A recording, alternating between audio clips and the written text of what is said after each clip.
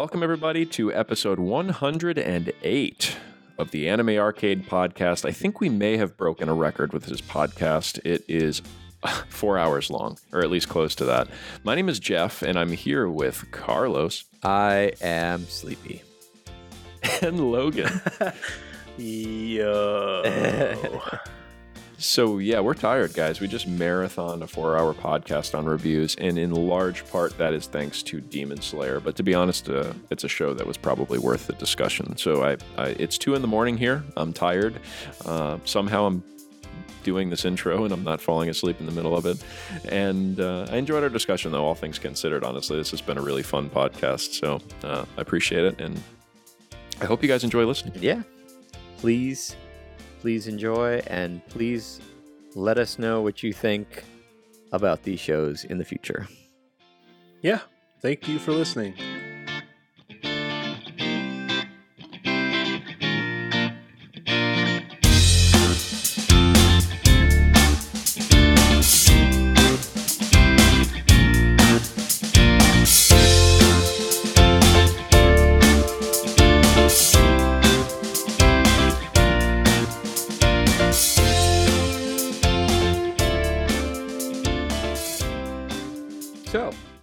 No. Happy Halloween, you guys.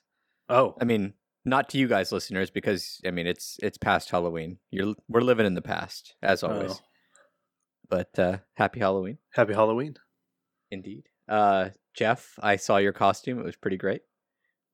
Thank you. Yeah, always wanted to dress as a tentacle monster. So Yeah. Don't give it away. I was going to that was going to be my hard sell, man. That was going to be like, if you want to see what Jeff dressed up as, you have to be in our Discord server. Now everyone knows, man. Oh, I guess that's still a hard sell, though. You know, I could take a picture of my birthday suit. It might get me banned from Discord, but wait, of your my birthday suit. Your birthday suit. Is that your Halloween costume? Well, maybe. Well, I mean, I am podcasting, and we have established that. Yeah, that we're all apparently naked. You know, here we are, Halloween night, recording, and we're not doing the cliche podcast thing of talking about all of the best Halloween anime because we still have to finish our reviews for the summer. We're so behind. Well, to be fair, aside from you, Jeff, like, I don't mind horror. It's just not my thing, and I don't think Logan particularly likes horror. So I'm trying to think of a single horror anime that I've watched, and I just does Mirai Nikki count? I haven't seen it, so I mean, I've seen it, but it's like I'm trying to think of horror anime that I've watched. Does Death Note count? Maybe no, probably not. I mean, I haven't seen Death Note, so I don't know. More of a suspense, I guess. I don't know. You'd be the only authority. I guess we'd have to pull some other people who watch horror. Okay, anime. I've seen the first season of Tokyo Ghoul. That qualifies as horror, apparently. What about School Live? That's probably horror-esque. I mean, maybe not. Another is the first one that comes to mind, and it was kind of like, eh. I mean, for me, Another was okay. They have Sankarea as horror. Oh, the one about the zombie chick? Yeah. Right. I wouldn't call that horror. No, not really. Yeah, I said High School of the Dead. I mean, that's not really horror either, but I mean, that's probably... I have the Titan? DVDs for Red Garden sitting right next to me. I've never watched it, but I'm pretty sure that's a zombie horror show. We're bad at this. Yeah. You're probably never getting a horror-themed Halloween show out of us. It would have to be Jeff and someone else. Yeah. Or Jeff would have to make me watch a whole bunch of which I mean I'm not opposed to. It just I watched a lot of horror movies as a kid because my mom loves them, and I'm just kind of numb to them now. So it has to be something outstanding, otherwise I'm just like, okay. I mean, maybe next year I'll just get you guys to watch Junji Ito Collection or something, and we can talk about it. I'm sorry to say that you absolutely, in no way, shape, or form will you ever be able to get me to watch anything like that. I'm sorry to burst your bubble. You cannot offer me enough money. Guys, I'm done. All right, I'll talk to you guys Yeah. later. Farewell, Jeff. The breaking up of Anime Arcade over Junji Ito. He's a monster, just like But, his You know, anime. for some reason that show's pretty popular. Like I've seen T-shirts from it all over the place, like Hot Topics all about Junji Ito. I don't know what's going on I with feel that like show. he's but- I pretty feel funny like the guy. manga's more popular. Yeah. Like I would Yeah. think the manga would be more popular because the manga, from what I hear, is outstanding. And like, if you remember, back when you did the review of it, I mean, you said that it didn't really translate as well. But I feel like the manga fans like really love that property. So Yeah. I'd be curious to check that out. But that would be for maybe next Halloween. So look forward to it. A year from now, we'll be on episode 155, and you guys can look forward to that. did you do that math in your head, or are you just guessing? Just guessing. Okay. I mean, that's probably not far off, honestly. Yeah, it's kind of impressive. And please don't hold us to that, listener, unless me and Logan are dreadfully sick. Might not happen. I feel the chill please coming over me. Please don't wish illness on us so that you can get your Junji Ito episode. But as Logan stated before, we are still in the midst of our reviews because we do this podcast at our own pace. Uh-huh. So we're still doing summer 2019 stuff, even though the fall season has started. We're taking it slow. And today we're starting off with the show that nobody drafted. It's a short, but because it got so much, I don't know, like it got a lot of traction. It was interesting enough that a lot of people were talking about it. I think me and Logan picked it up. Jeff, did you watch this at all or no? I'm lost. Well, that's perfect because the show we're talking about first is Are You Lost? Yes. I'm not sure if you- Anyway, so yeah, it was a short 12 episode short by Studio Ezola. Yeah. Who have done Happy Sugar Life and a show that I'm not going to try to pronounce. By the way, listener, I am drinking, so if I say something stupid or slur my words, I do apologize. But yeah, Eziola, they did Happy Sugar Life, and this season they did a short. It's based off a manga, which I didn't know until I just read it right now. And yeah, this show. I don't know how to describe the show, Logan. So basically, 4 girls were going on a school trip or something. Their plane crashed, and they are stuck on an island, just the 4 of them. And they don't know exactly where they are in the world. And Right. one of the girls is like a super survival freak. Yeah, Homare. Homare, yeah. Mm-hmm. She's Her her. Well, no, her the thing dad. about her her dad, like her dad is one of those like preppers, like survivalist prepper dudes, like getting ready for. I wouldn't call it a prepper because preppers are like the people who like get ready for like a government collapse or like all kinds of crazy nonsense. He was just like an outdoorsy survivalist. There you go. That's the word I was trying to go for. And like he dragged his very young daughter around the world, like making her survive with him in these like crazy conditions. Yeah. Deserts. I think snowstorms. They lived in caves. Jungles. Jungles. This girl knows how to trap animals, how to make handles for knives, or like make fashion knives.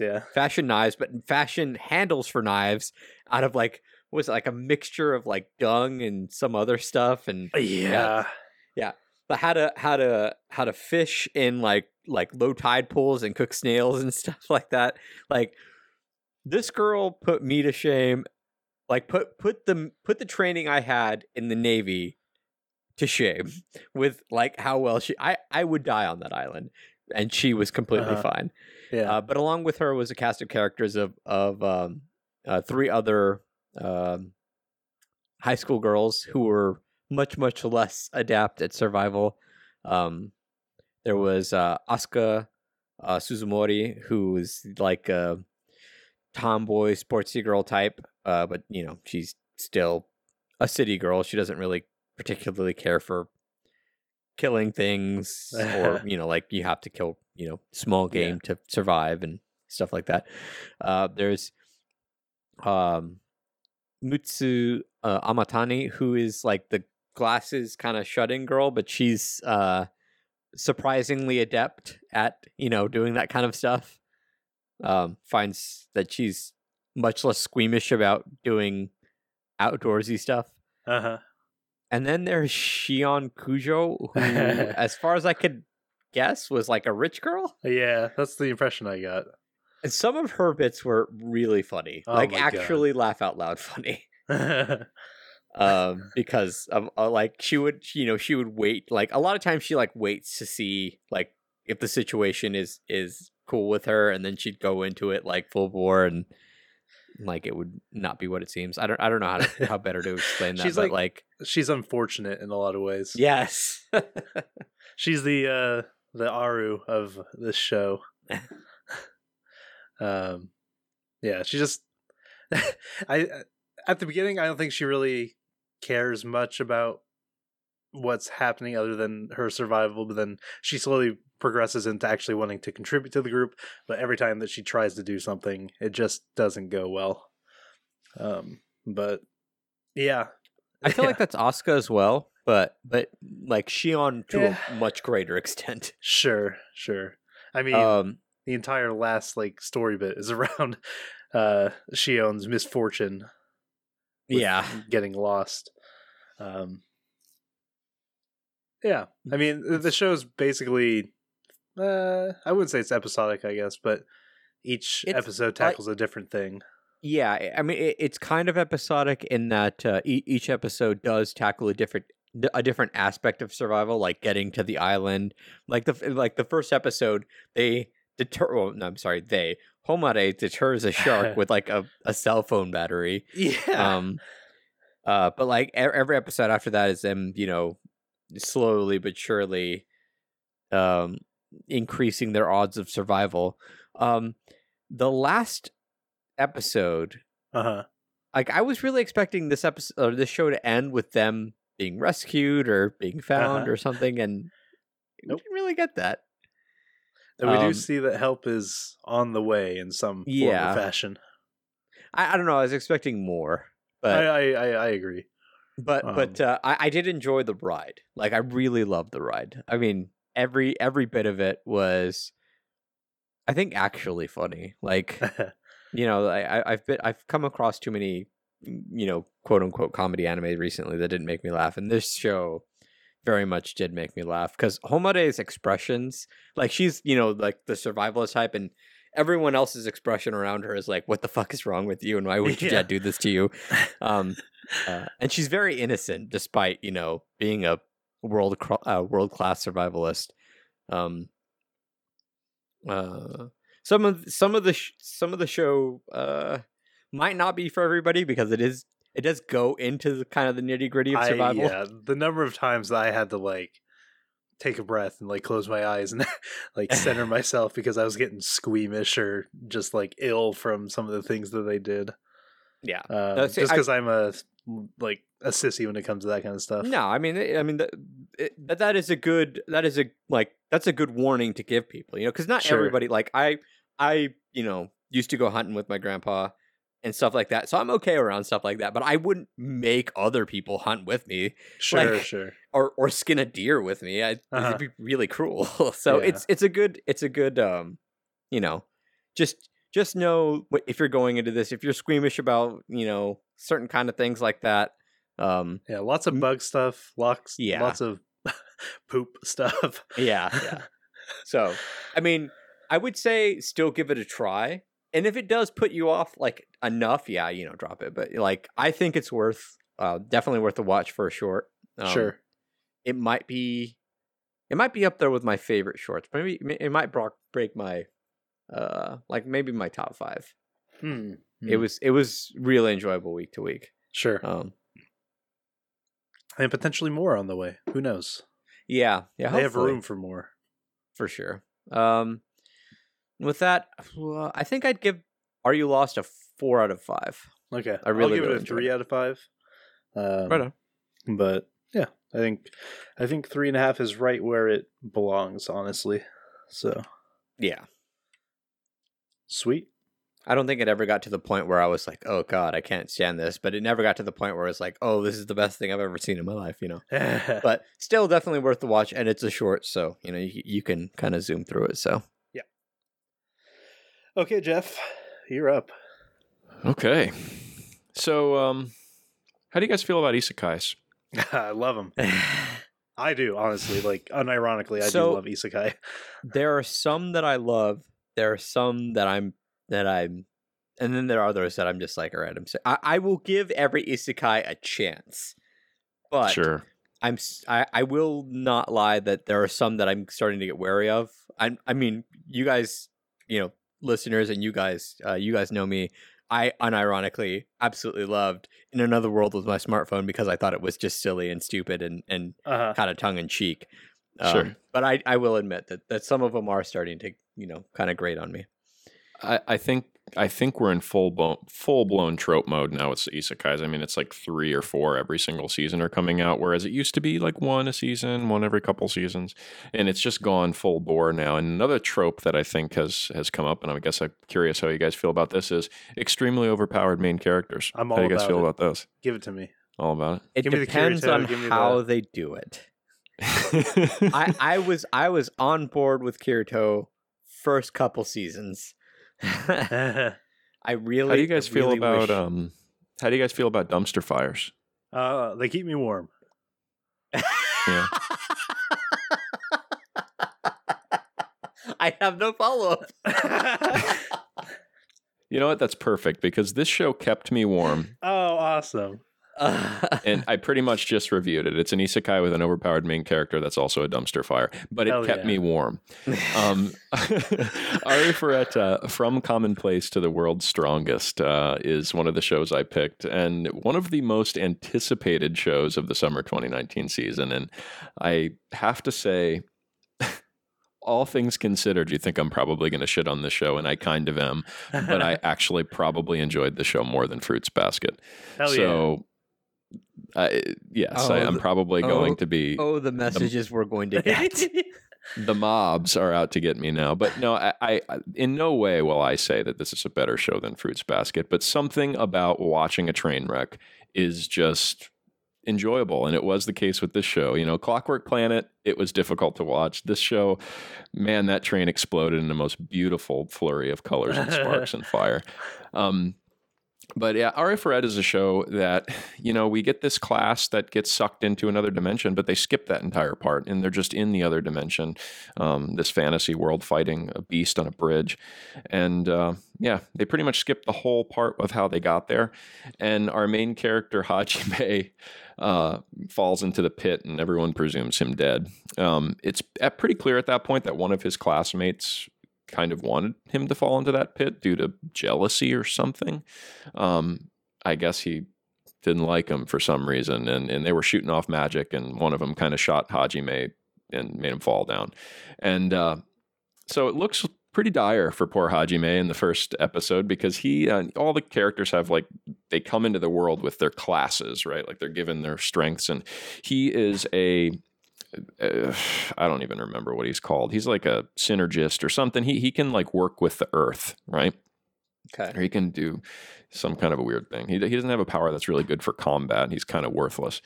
And so he falls into the pit and he's kind of suffering, and he is kind of surviving, but then he gets his arm chopped off and it's looking like he's going to die.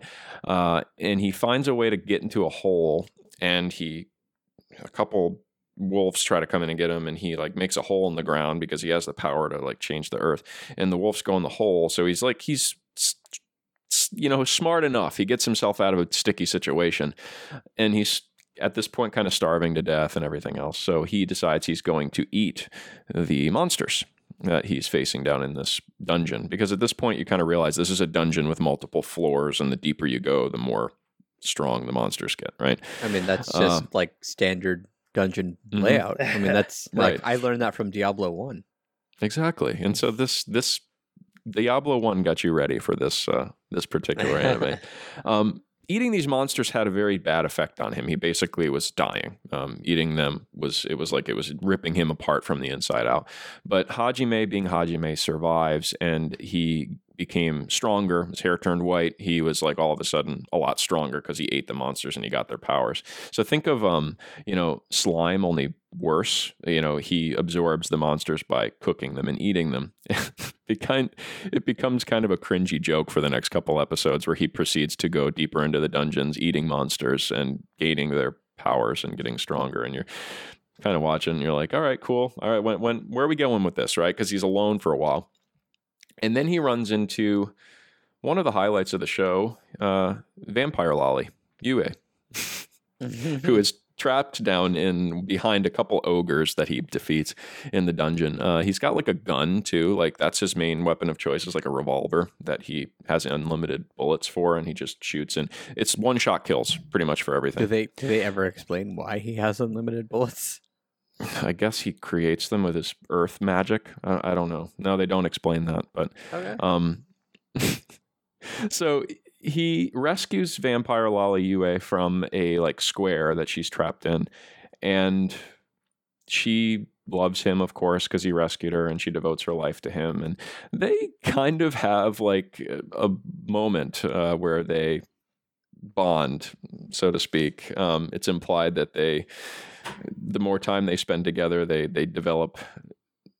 They like each other very, very much. They do put it that way. They do it multiple times. Yeah, Many times. they do. They have the sex. Yeah, they do.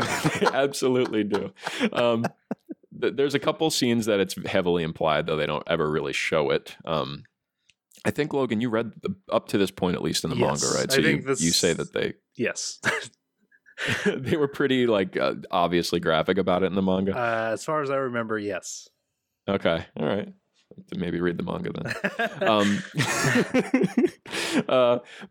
And so at this point, they meet. They keep going deeper into the dungeon. She's a really powerful. She's like one of the last of the vampires, so she's super powerful. And they keep going down, and they get finally to the last floor. And it's kind of learned at this point, or it could have been learned before this point. But you get to the bottom of the dungeon, and there's a reward waiting for you. Essentially, whoever can defeat these dungeons, and this is only one of many, they get a prize that's very valuable. So at this point, he spends some time at the bottom of the dungeon. Like there's like a library down there and a skeleton. And there's a bunch of stuff. And he gets all these powers. Like suddenly he can summon like Humvees from the ground, and he has like rocket launchers and stuff, like all this crazy, ridiculous nonsense. And so at that point, he's able to teleport back up to the real world, and he meets a bunny girl named Shia, which I don't really remember them ever talking about her name, honestly. She's just the bunny girl that's in a bikini, and she's really strong and hits things with a hammer.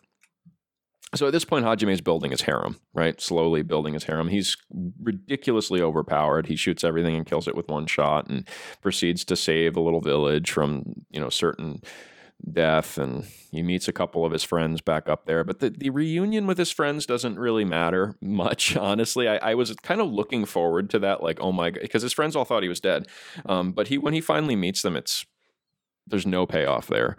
But whatever, we're following along, and then he ends up in another dungeon and meets another girl from his harem, Miyu, who's a little mermaid girl, I guess. She's got like little fins on her ears, but she's a humanoid. Does she have legs? Yeah, she has legs. So it's just like there's like slave traders who he like saves her from. It wasn't a dungeon. That's what it was. There was like slave traders. There was another dungeon, but I forgot all about that, honestly. So there was slave traders that he rescued her from. And I'm wasting my time talking about this show, guys. He finally gets back, and there's a cute scene where there was a girl that really liked him, and the whole time they thought he was dead. This girl, Kaori, who's actually really adorable. She was just destroyed that he was dead, and everyone assumed he was dead. So when she saw him alive. That was probably the highlight of the show for me, is when she saw him alive, how happy she was. And she joins his harem. So now at the end of the show, it's Yue, Kaori, who Hajime and Yue are doing it. They're like together, and he's devoted to her. But Kaori comes on board. She loves him. Her and Yui, the vampire lolly, have a little kind of like butting of heads, like, I'm going to show you that I'm the better woman kind of thing. She is just kind of there and jealous. There's a vampire, or not a vampire, I'm sorry, a dragon. There was a dragon girl. You would have liked her, Carlos. She's the perverted character. Like, he defeats her by sticking a thing up her, up her, There are a couple places that could be up her. I'm listening. It's up her something in the back end. Oh, okay. I don't know which one. Okay. And that's how he defeats the dragon. And she liked it so much that she joins his harem. I like her but she already. turns into a cute girl, of course. Are you saying that I'd like her because she's a Gyaru? She's well endowed. Oh, Very okay. well endowed. That's also good. So Yeah. carry on. She's got kind of a traditional, like, not Japanese, I don't know. It's like the short kimono kind of look. Okay. Like how I expect like a someone who runs a geisha house to dress, maybe, or something. When she's kind of even got like the little pipe thing, I think, sometimes. But she's like super perverted. That's her character. So they're all like super, they fit their archetypes. You've got, she's the super perverted kind of masochist. She is the Genki Bunny character that's just always wanting attention from Senpai Hajime. Miu's the cute little lolly. Yue's the kind of just quiet, confident lolly. And Kaori's the doting, I guess, childhood friend. And at the end, he has a harem of cute girls. That's one of the things I liked about the show, though, is honestly the character models were good. Like, the characters looked good. They were all really cute. They were really crisp. I liked the colors that they used, honestly. It was really bright and crisp. And while it was kind of generic, all the characters looked really good to me. However, that's where the good things I have to say about the visuals in this show stop. The show looks like dog shit. Just overall, especially, they like to mix CG in with everything. And it just looks so bad. It looks so ridiculously bad. And while for me, for whatever reason, this is a show that is terrible, that I actually kind of enjoyed watching, I can't say that there was anything good about the visuals other than the good looking character models. And Hajime looked kind of stupid too, honestly. He had like a metal arm the whole time, and I don't know. The girls were cute though. At the end of the day, that's all that matters in a harem. Yeah, I mean, the music was whatever, not great. I don't want to waste any more time talking about Arifureta, to be honest. I'm gonna say, because I enjoyed it, even though it was a terrible show, and because the characters were cute, I'm gonna give it a 1.5. Okay, that's fair. I'm on the wiki and just looking at characters and stuff, and this is the main character's relationship section. So apparently, polygamy is a thing in this world. I don't know. Maybe that's a spoiler for later on. I don't know if they touch on that in the anime. Yes. Okay. Yeah, I mean, basically, I don't remember some of the names here in this. He Miu, the cute lolly girl, like, he treats her she calls him Papa, and he treats her as a daughter, and he actually has like this kind of paternal protective instinct over her after a episode of spending time with her, where it's kind of funny that he becomes that doting dad character over her. But I don't know. This is just, it's a guilty pleasure show for me. Sure. It really is, because it follows that ridiculous harem trope through and through. But the girls are all just cute enough for me, and somehow they just struck the right chord with me that I actually kind of enjoyed watching it. And when Kaori, I'm actually kind of excited, Kaori being that childhood friend, the girl that that thought he was dead the whole show. Uh-huh. I loved her interaction with Yue at the end, and just how they kind of were like, Yue's like, I'm going to show you I'm the better woman and that I deserve him. And she's like, yeah, okay, well, you'll see. And it's kind of like, that okay. that like late 80s, like through the 90s, like harem kind of thing. Yeah, Yeah. it's just and You know, it's just I definitely have a show that's kind of like that this season too. We'll get to it. honestly, I'm curious. I really am curious if either of you guys, Logan, I have a feeling that you wouldn't like this show, and I don't know why. I just have a feeling you wouldn't. Carlos, I kind of wonder if you would. Yeah, and it's kind of dark, but it's all done in such like a not dark way. Like some really brutal stuff happens, but it's so comically bad that it never feels serious enough to matter. Yeah, I don't know. I think one thing I'm, as we do these reviews, season after season, and at this point year after year, like I'm starting to realize that it like not just for me, but for a lot of anime fans, it really is just the mood you're in. Because there are shows that like I think I should have really liked, but I watched them and I was like, God, that was garbage. Or like shows I probably wouldn't have liked as much any other time, but for whatever reason, the mood struck me, and I'm like, this is a masterpiece. And it's like, I have to acknowledge how bad this show is, but it was enjoyable. And for me to say, like, again, I know like I think I see the pitchforks outside my door right now for saying, that I enjoyed this more than Fruits Basket, but I recognize it's not anywhere near as good of a show as Fruits Basket is. So I can't give it a better score. You gave it a worse score. Yeah. For sure. Yeah. So I think 1.5 might be kind, honestly. But there you have it. All right, Ferretta. Ai-chan. I don't even want to say it. Yeah, let's Ai-chan. not. Oh, man. Okay. The next one on our list here is a show that I drafted. It is called Astra Lost in Space, or Kanata no Astra. It is done by Studio Lerche, who has done things like Assassination Classroom, Classroom of the Elite. They love classrooms, apparently. Scum's Wish, School Live. They have a decent pedigree. The anime starts out, there's this group of students that are going on what is called Space Camp, where they are being dropped off on a distant planet because this is the future and space travel is a thing. Our group of ragtag students are the main character, Aries Spring, who's a bright and bubbly girl, and an important fact about her is that she has photographic memory, and that will come into play later. I guarantee it. We have Kanata Hoshijima, who's a track star who wants to be an astronaut. We have a girl named Kitri Raffaelli, and her adopted younger sister, Funicia Raffaelli. I'm just going to go through the entire cast so we can kind of just get through all of these characters all at once. There's Olger Zweig, who's kind of an emo kid. There's Luca Esposito, who's a handyman type character.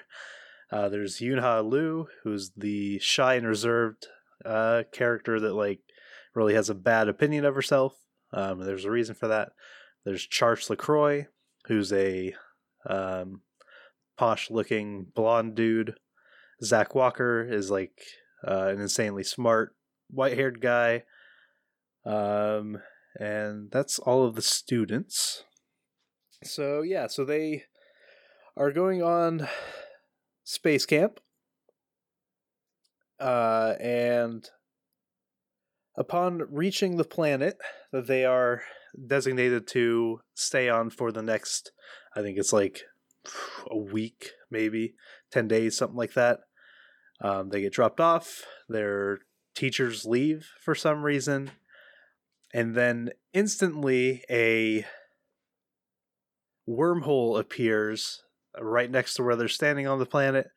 and they slowly get sucked one by one into the wormhole and shot into some unknown section of space.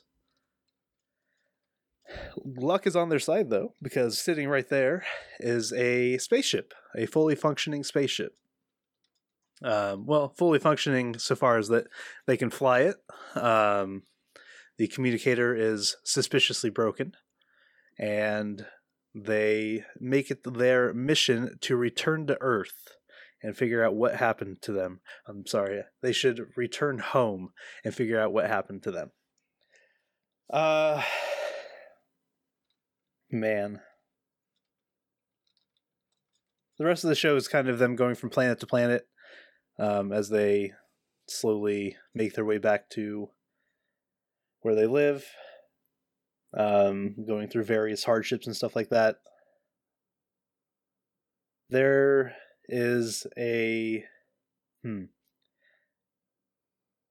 I think this... my review of this is going to be pretty divisive, I think. Because I have I wouldn't say negative opinion on the show, but looking at like the score that it has on my enemy list and just seeing what everyone else said about it kind of puzzles me in a lot of ways, because while I think it looks fantastic and the characters are a lot of fun, the story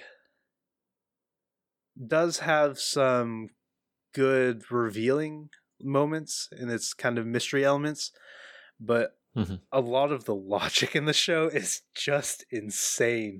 It is just incomprehensible in so many ways. Do you feel like the show tries to be like a sci-fi show though? Oh, I mean, it is a sci-fi show for sure.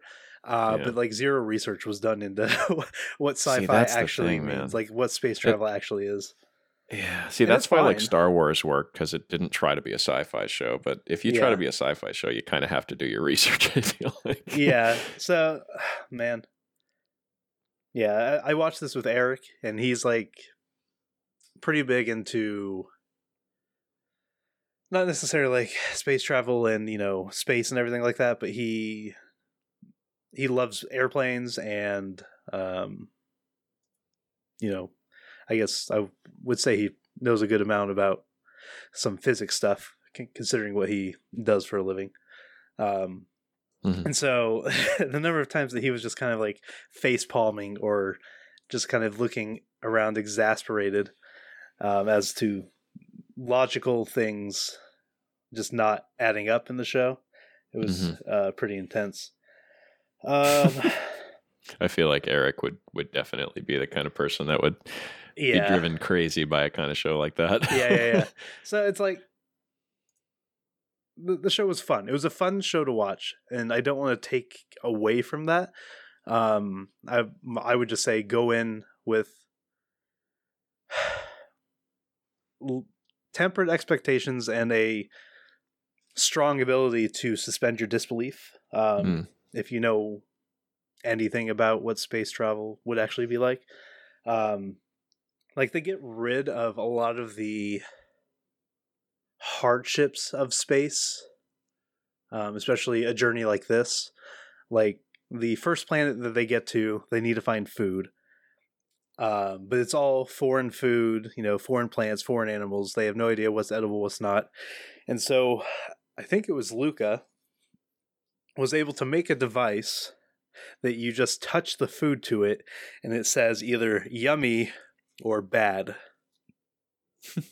And that's how they determine what stuff is edible. No explanation why that works or how that works. But sounds like a pretty good device to have, though. Yeah, I wish I had that device, honestly. Let me see. So I wrote down a bunch of stuff. There's some stuff that I can't wait to talk to Carlos about. So yeah, there's just a lot of like things that just are just so lucky for these students in the show. Like they get sucked into space, and I'll talk about how that happens and why that happens later. But yeah, they get sucked into space and there's a spaceship right there. One of the planets that they land on, the wildlife of that planet attacks their ship, and their ship like crashes, and they think that they're doomed because like their thrusters or whatever are broken, and so they can no longer, fly home or anything like that. They just actually happen to luck into finding the exact same spaceship on this planet. And we find at this moment that their spaceship can actually be split into 3 sections and just like put together again with different spaceships parts because it's the same spaceship. So they're able to fix their thrusters and get off that planet. While flying, a meteorite shard hits their spaceship, puncturing a very small hole into their like common area, I guess you would say, where they're all standing having a meeting. And it just looks like an air leak, a small little air leak. And they're able to patch it up with a gun that shoots glue that hardens on impact. Don't ask me how that works. I don't know. They, at one point, maybe this is the same episode as the meteorite one, lose power in their ship. Something happens. And in order to turn it back on, they need to connect their backup generator to their main power supply via like 6 or 7 extension cords.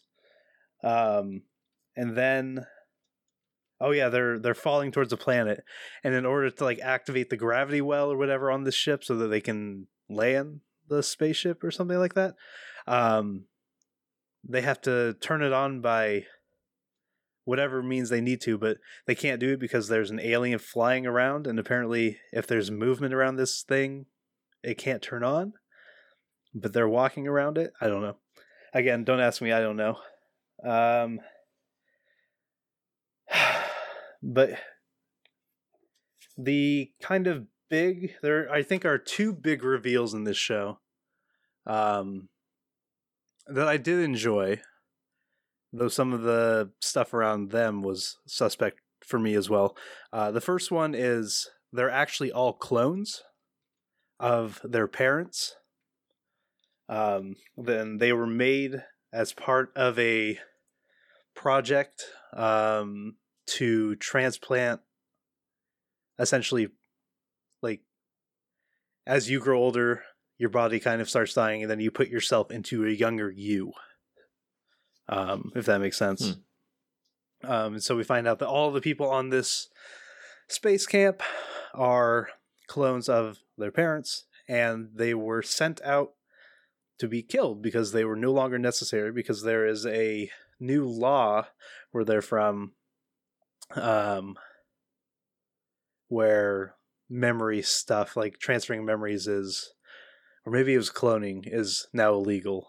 And so if people found out that they were clones, all the people who had, were the originals would be in a lot of trouble. Mm-hmm. So there's that. And that spaceship that they found that they were able to repair their spaceship with had a woman in its cryo named Paulina, I think. Let me see. Yeah, Paulina. And we find out that she was from an exploration group that was looking for an inhabitable planet so that Earth could move off of Earth, because an asteroid was set to hit it and destroy it, rendering it unlivable. And okay, so here's where things get kind of weird, if they're not weird already. So the current year is 2063. The asteroid was set to hit Earth in 2058. Oh my god, I'm trying to remember dates here. They were able to get off of Earth in 2057. Like, they were able to they found a new planet, they were able to move people, and the asteroid hit Earth like was foretold. But we find out that all the kids on this spaceship have no idea what Earth is, and that they live on a planet called Astra. And Astra was the planet that everyone was moved to, but no one seems to know what Earth is. I have in my notes here the term country is an outdated geopolitical term and doesn't exist in Astra. Astra history goes that World War III was started in 1962 with the Cuban Missile Crisis, but that is false. Wow, man. Yeah, if you're trying to follow... Sounds like hard to follow, honestly. It's very hard to follow. It just gets so convoluted. I had to go back and watch it like 3 times to fully kind of think that I had a grasp on it. Let me see. See, this is a show that if I was reviewing, I think I would have not done it justice at all, because I had a hard time following your description there, and it just sounds so convoluted and complicated. And do you feel like it?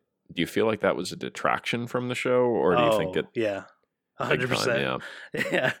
It's disappointing, man. Yeah. It totally didn't do it for me. Maybe, I mean, it obviously did it for a lot of other people, because a lot of people enjoyed the show.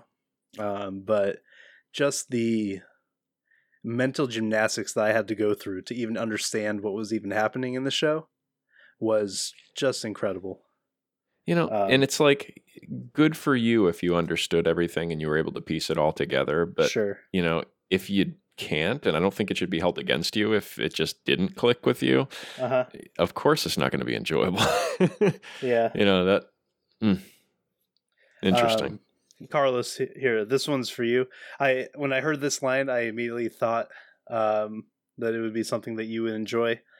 In their history classes, they're taught that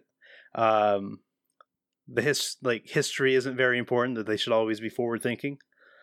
It was just like, no, history is important. Oh, what was the exact line? I know. Wait, so that was their thing. History is important. That's what they teach. So yeah. Now, I haven't, like, you know, full disclosure to listener, I haven't watched any of that. Yeah. If that is supposed to be an homage, I appreciate that, because, like, there was a philosopher, I don't remember what his first name is, but everyone will know his last name, Hegel. Well, any people who know philosophy, Hegel's history or philosophy on history, and then, like, the need for historians. I can't remember what book it was. His stress, like, because at the time Hegel was producing his works, that was Europe's thinking, was that, oh, there's nothing we can gain from the past. Look at how good the present is. We're clearly killing it. Hegel's argument against that was historians are necessary, because historians can take from the past things that are needed in the present. So, like, you wouldn't look to, like, the medieval era for like gender equality. Like, that'd be ridiculous. But, like, the notion of chivalry and all that, or, like, you wouldn't look to the classical era Greece for like medical science. Okay, not modern medical sciences, like, because you know, they didn't understand the germ theory of disease, but you might look to, you know, ancient Athens for, like, community, like that kind of stuff. So it's like, I like it if that's an homage, but I haven't seen the show, and from what I'm hearing, it doesn't really sound like one. So yeah, the exact line was, we're always taught to look towards the future instead of dwelling on the past. I mean, it does bug me, although if it's an homage, awesome. That you know, that's awesome. It might be. It doesn't really sound like it is. Yeah.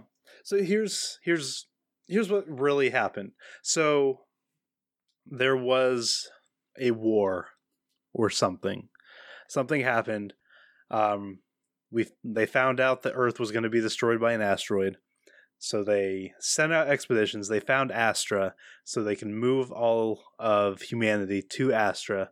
They were able to do that with these wormholes that they could turn on and off at the, like, with a button. they did that right before Earth was destroyed. And then, to ensure peace on Astra, they decided to erase 100 years worth of history. And they accomplished this by convincing the population to go along with it. Good luck with that. Wait, what? They got rid of religion. God doesn't exist. They erased 100 years of history. How? By convincing the population, yes. That's it. They didn't erase it from people's minds. People don't talk about it. Yes. Okay. Uh-huh. Religion doesn't exist, which, good luck with that. Good luck with that, yeah. Guns are banned. Good luck with that. Especially if they're Americans on that ship. Uh-huh, and there's a unified language. They all speak the same language. Oh, for fuck's sake, good luck with that. We fucking tried that shit. Well, not so we. They accomplished this in one generation. Okay. That is some wishful fucking thinking, Japan. I know you guys are homogenous, but fucking come on.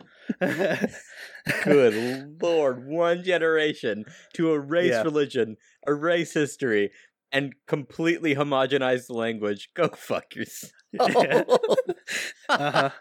Yeah.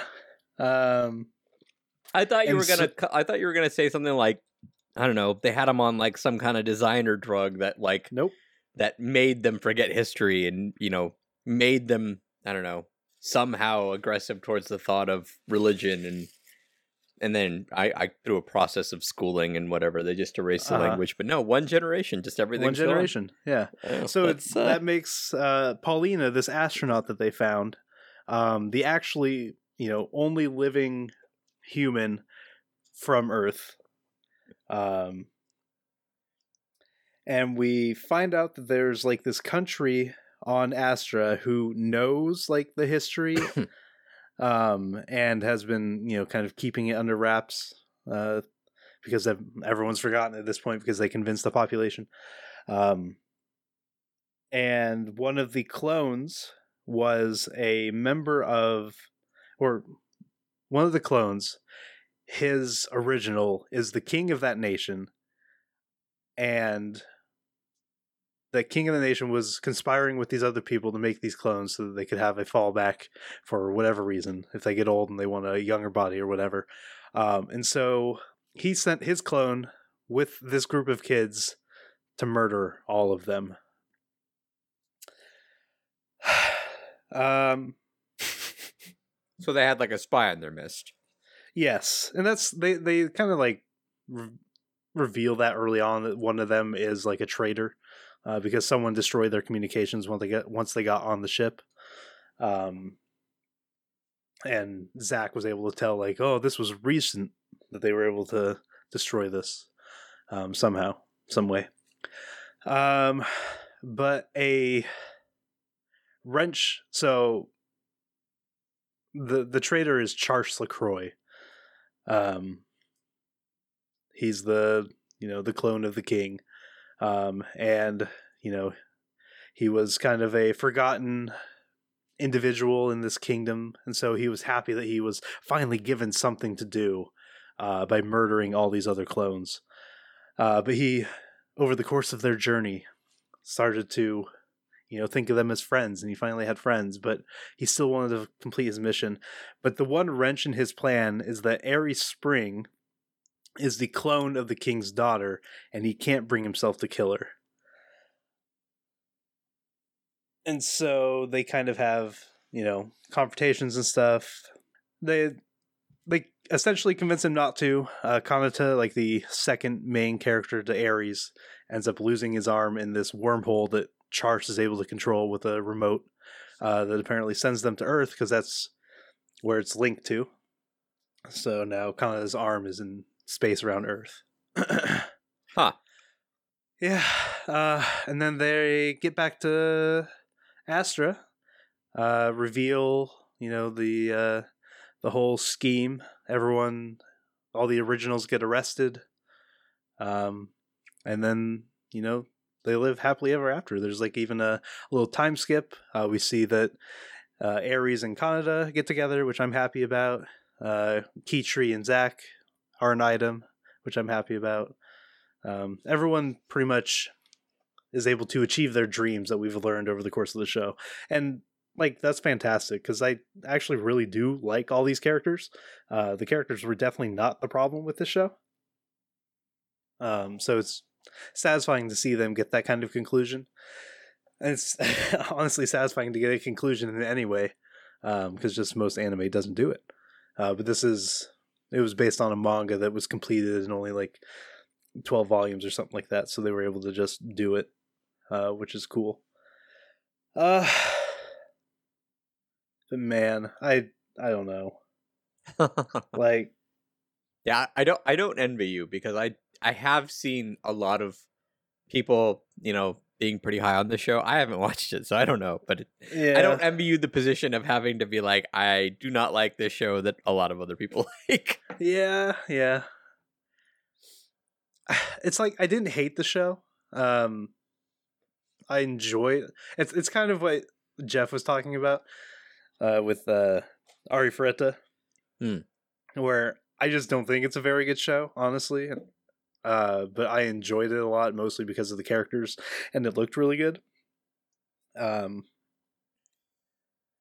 it's just kind of a hard place for me. It's like, how much weight do you put on good science compared to just fun characters?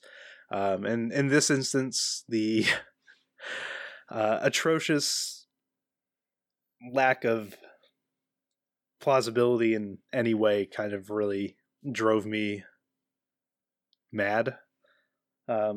So I'm gonna have to give the show a bad score. Well, not a bad score. I'm gonna give it a 2.5. I think the characters and the visuals do save it in a lot of ways, but it's not a show that I could ever recommend to people, unless I do like the huge caveat, like, just don't worry about any of the space stuff. Just worry about the character interactions. But yeah, I had higher hopes, and they were not met. Yeah. Well, at least you enjoyed some part of it, the characters and stuff like that. Kichiri Best Girl. That's not a caveat in the next one, because I actually did kind of enjoy this one, with a few exceptions. The next show is one of the shows that I drafted. This is Hensuki, or the English title, Hensuki. Are you willing to fall in love with a pervert as long as she's a cutie? Which, I mean, hell yeah. Yeah, the answer to that question, I feel like most of our community is yes. Are you willing to fall in love? Yeah, are you willing? Yeah. Not only am I willing, I will.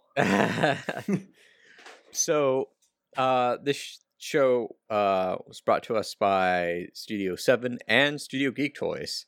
Old 1-2 punch of studios. Studio 7, they've done I don't understand what my wife is saying, as well as my wife is a student council president. So 2 of my favorite shorts right there.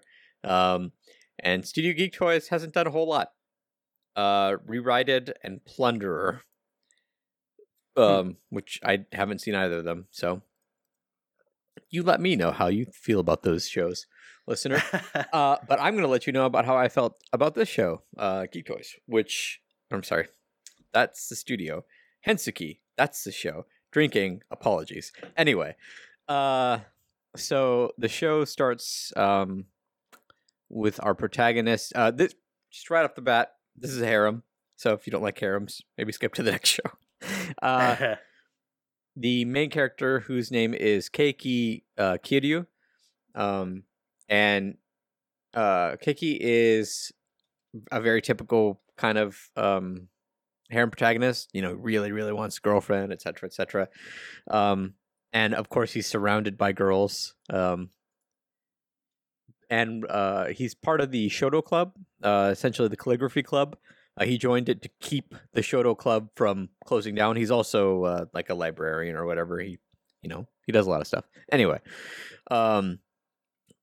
Keiki, very much wants a girlfriend. Has a friend who's all the girls, really like him.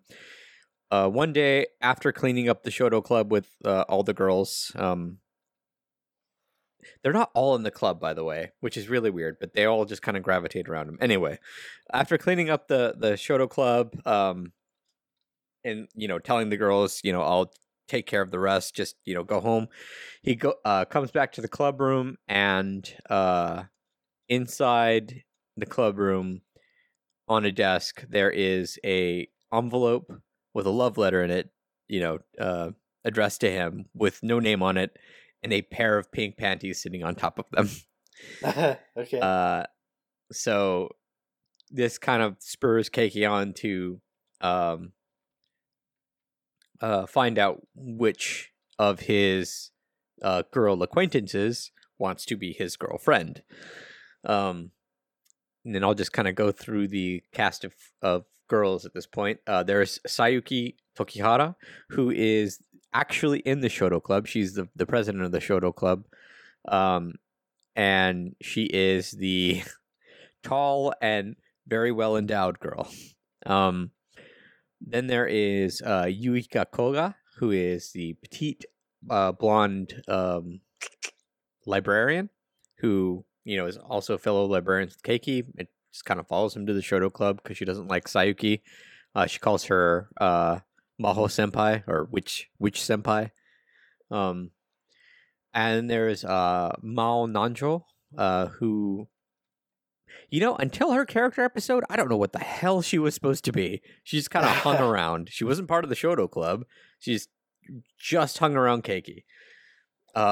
These are the girls initially. I'll get into like another character later. But so Keiki is trying to figure out which girl left him the love letter and panties. And he starts referring to the girl in question as his Cinderella, which is, that did actually give me a bit of a chuckle because, the whole glass slipper to panties dilemma is pretty funny. And the first reveal, he initially goes after Sayuki, the large-breasted Shoto Club president, and he presses her and like, I know your secret, etc., etc.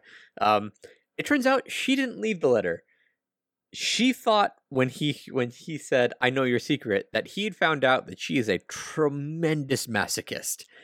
Oh. And she wants him to be her master and for him to treat her like a literal dog.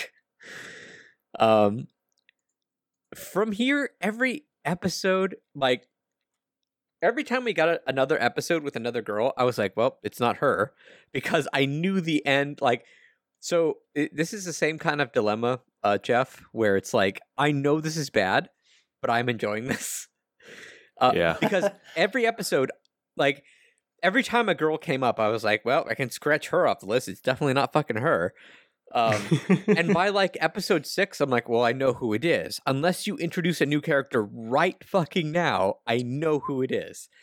But so we'll progress. Yuika, he thinks it's her. The blonde girl, turns out it's not. Her secret is she wants him to be her slave. Because she's a tremendous sadist, yes. Uh-huh. Mao is my least favorite character. Like, full disclosure, like, I don't mind Fujoshi characters. As a matter of fact, there's a couple I loved. The main character of Kiss Him Not Me, and there's a couple Fujoshi characters in Princess Jellyfish, which I fucking love Princess Jellyfish. Mao was just there to be a Fujoshi. Like, there's a little bit about, like, about her at the end, but like I honestly think Mao served no purpose except to be like, so Mao, it turns out she wasn't interested in Keiki. She wanted him to stay away from girls because she's a Fujoshi and she's a doujin artist, and she's been making doujins about Keiki and his best friend Shoma, who is the good-looking guy, about them being, in a relationship together, and all the girls are really into this doujin, so every time they want to get one over on Keiki, they just bring out Mao's, what do you call it? Mao's doujin, which I will admit, the name of the doujin was pretty clever, because the guy's like, his best friend's name is Shoma and his name is Keiki, so the what do you call it, the title was Shortcake, Shortcake. So I appreciated that, like the Nice. little play on like the play on words in English through Japanese. I'm like, you know what, A for effort, guys. That was really good. But yeah, Mao was just she was such an interesting character, and then it's like, oh, she's just a Fujoshi. And I think the problem with that is like, and again, I love OPs, and this OP is really really fun. The OP totally gave away that she was a Fujoshi. Like after I hate that. after see, you have to be looking for it, but like, so we get Sayuki's reveal, right? Then we get Yuika's reveal. And like after that, there's like a teaser for that Mao is going to be in the next episode and that she's going to be, you know, the next girl. Then you're paying attention to the OP and you're like, oh, got it. Fujoshi. Noted. Just like, it wasn't hard to figure out, which just like, it kind of killed any of the anticipation. The reason I love the show, or I still love, I really enjoyed the show was because of the girls, and like they kind of carried it for me because the mystery did not. I just hate it when OPs or EDs spoil anything from a show, and I think a lot of shows have been doing better with like changing them as the show progresses. But yeah, that sucks. I hate when they do that. Even if it doesn't matter much. Eventually, we get like I think by episode 6 we get Ayano Fujimoto, who is a girl they introduced out of the blue, and I'm like, that was the last time I was really worried about whether or not like I didn't know who the quote unquote Cinderella was because Fujimoto kind of came out of the blue. She was in one scene in the very first episode, and I'm like, oh, they got it. Okay, they got me. Cool.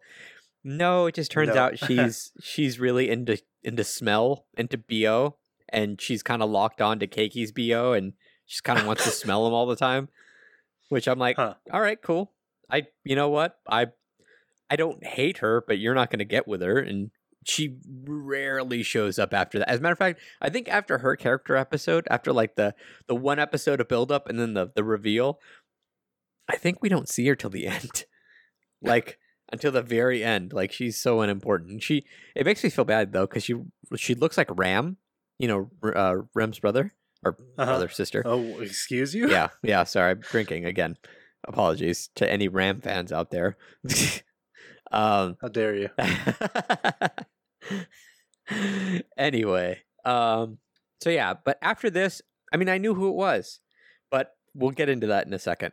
They stop and split off because Keiki gets blackmailed by a mysterious girl who saw him have to fetch handcuff keys out of Sayuki's cleavage because she's a dumb girl. She's a dumb dog girl, and she locked herself in handcuffs and then dropped the keys in her cleavage. She's my favorite, by the way, for 2 really good reasons. Anyway, I see. Anyway, so Keiki gets blackmailed. He gets blackmailed by a girl named Koharu Otori, and after a little bit of confusion, it's brought out that Koharu is actually very, very interested in Shoma, Keiki's best friend. This arc, I really wanted to like it, and at the end, it was so disappointing. So, Koharu is a very petite girl, but she's older than Keiki. So, you know, he's got to call her senpai or whatever. And it's established that Shoma is a lolicon. Great. And I was like, because this arc was like, all right, Koharu, like Keiki and Koharu are gonna hide the fact that she is their senpai, and she's gonna call, you know, Shoma senpai or Akiyama senpai or Shoma senpai or whatever she calls him at the time. And, you know, really kind of butter him up and stuff like that because she's head over heels in love with him. And she reveals to him that, you know, I'm actually older than you by a year. I'm actually your senpai, but I'm really interested in you. You want to go out with me? And here I was thinking, okay, here's your opportunity to be like, you know, it's okay to like petite girls so long as you're not actively going after little girls. And he says something to the effect. It's funny because the translation is garbage. It actually, the translation for this scene, he says, "I'm sorry, I have a lolicon," which is not at all what he said. He says, "I'm sorry, I'm a lolicon," and completely rejects her. Eventually, like, this gets kind of fixed, but I'm like, man, way to fuck that way to fuck that whole arc completely up. Like, cause she's his age and a petite girl. I'm like, she's the body type you're going for, you fucking weirdo. But you're so set on a girl who's completely illegal that you're just, oh god, why is this considered okay? Just another anime that does this shit to me. I mean, so the destroyer of anime. So Koharu isn't completely innocent. She's like a complete stalker. Like she's part of the astronomy club or whatever, and instead of having pictures of stars all over the astronomy club, it's like wall to wall Shoma, which understandably weirds him out. Like when he comes to see her, he's like, "Let's start as friends." Well, see, and no, sorry, let me backtrack. So he comes in, she's crying. I'm pissed off because I'm like, fuck this anime. And he's like, I'm gonna work on it. Let's start as friends. And I'm like, okay, whatever, fine. That's a decent way to fix the complete fuck up. It's nowhere near Hajimete no Gal levels of insulting. Sure. I'm still kind of mad about this, but the way they kind of get it to where Shoma comes out kind of on top is they turn on the lights and he sees all the pictures and he's like, maybe I was right. And I'm like, that's not the note you want to end off on this. It's just bad all around. Yeah, everything feels bad. Yeah, I'm glad that was relegated to like an episode and a half, but I was just like, at the end of that episode, I'm like, I don't want to watch this anymore.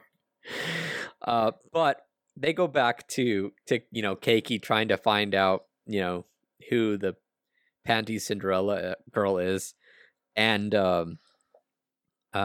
we go through episode after episode of him with the different girls. He agrees to become Sayuki's master for a day. Turns out it's not her. Also turns out she likes going commando. Another point for her in my book. He agrees to be Yuika's butler, her slave for a day. Turns out it's not her.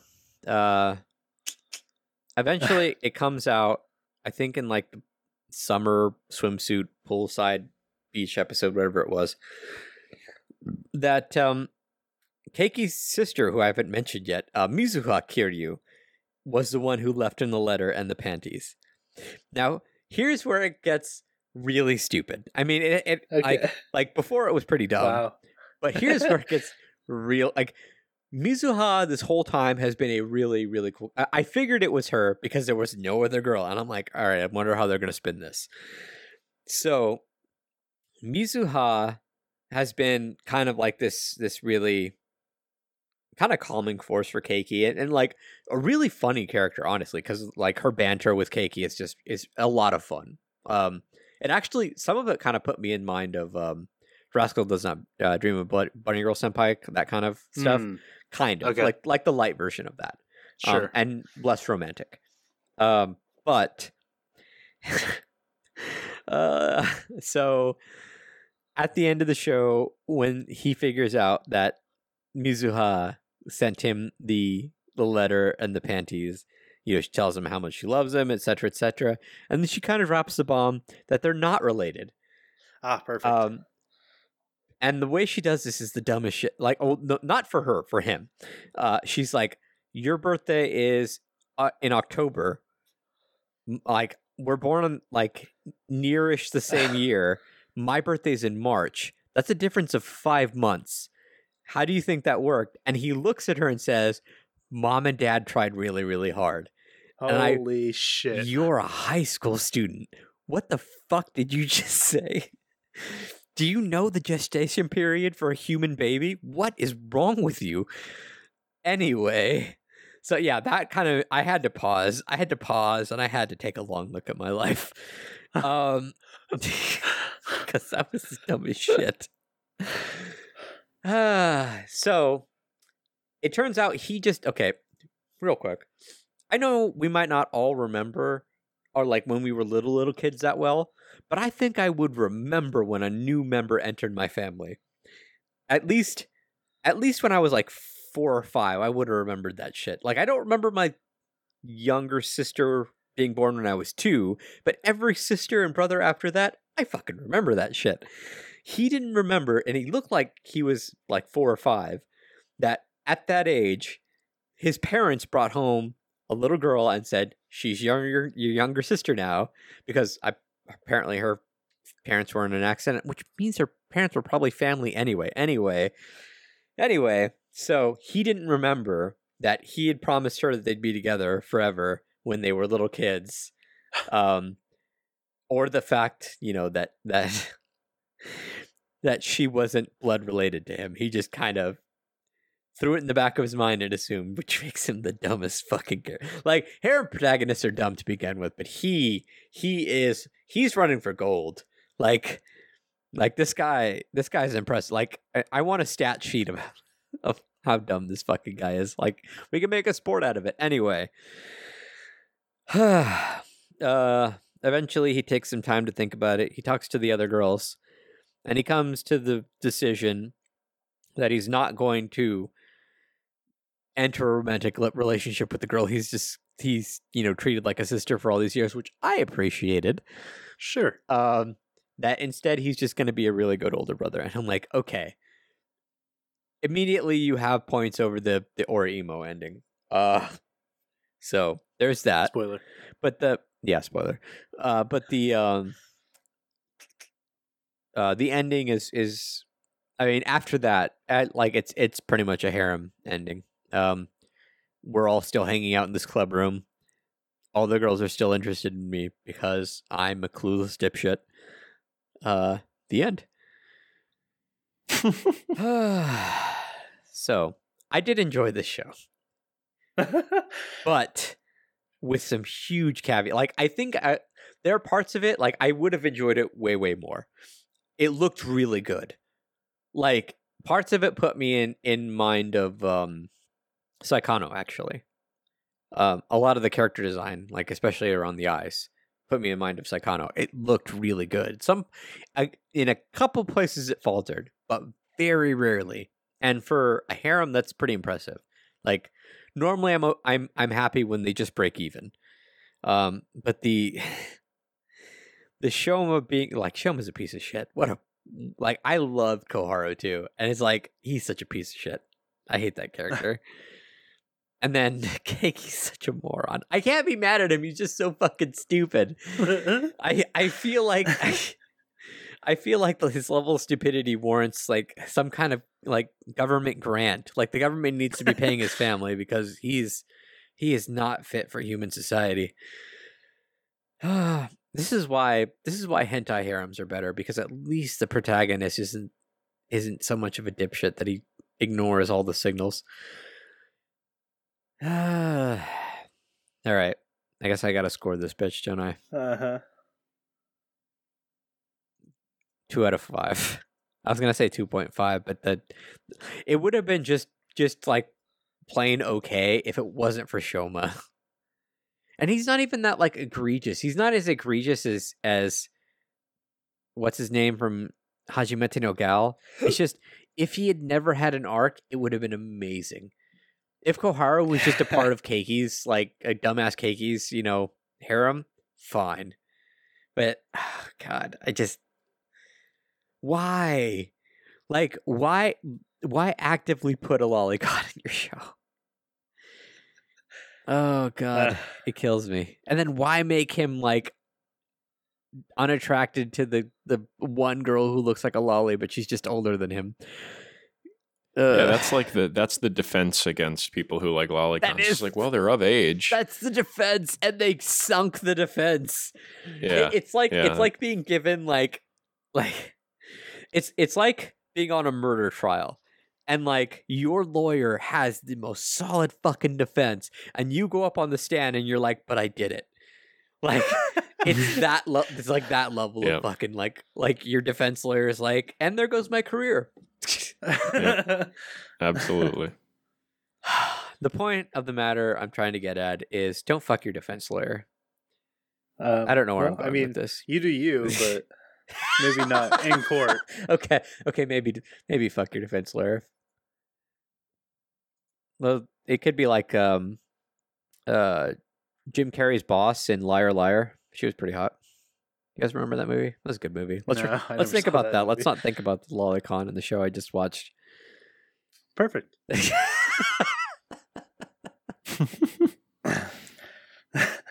That's actively how I live my life. Not thinking about lolicons. Okay, well, kind of a rough segue into this next show. The show that is named If It's For My Daughter, I'd Even Defeat a Demon Lord. Thankfully, no lolicon-ism in this show. Yeah, not that I can think of. No. Though, I won't get into that. Anyways, yes, this is a show I drafted. As I said, if it's for my daughter, I'd even defeat a demon lord. I'm not going to read the Japanese title because it's like 13 sentences. But it's about an adventurer named Dale Recce. And while he is out adventuring, he comes across a young demon girl who can't speak, or can barely speak the demon language, who is like malnourished. How do you say that word? Malnourished. Thank you. I was malnutritious. That's not a word. Well, you don't want to eat her either, so that's technically true. No, sure. Okay. Whew, save myself there. Malnourished, and he decides to take her under his wing and become her, adoptive guardian. At first, like surrogate father, and then eventually like adoptive father. Yeah. And it's just kind of a show about the relationship between the two of them.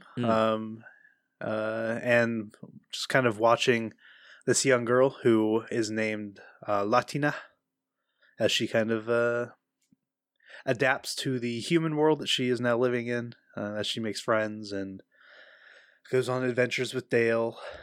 And it's just a fun, cute little show. It's done by Studio Maho Film, and according to my anime list, this is their first anime. So not a bad debut. Not bad.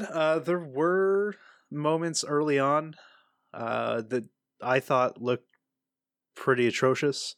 Yeah, it does get rough. Mostly secondary background character kind of stuff. Mm-hmm. I felt like every time Latina was on the screen, like you saw where their budget went. It went to her because she's the focus of the show, and damn it, she is just adorable. She is really cute. But yeah, I don't know. What were your thoughts about the show, Carlos? Because I know you watched this one. I do agree that it was very cute. I was surprised at how dark it got at times. Yeah. Because honestly, just the one time. No, really.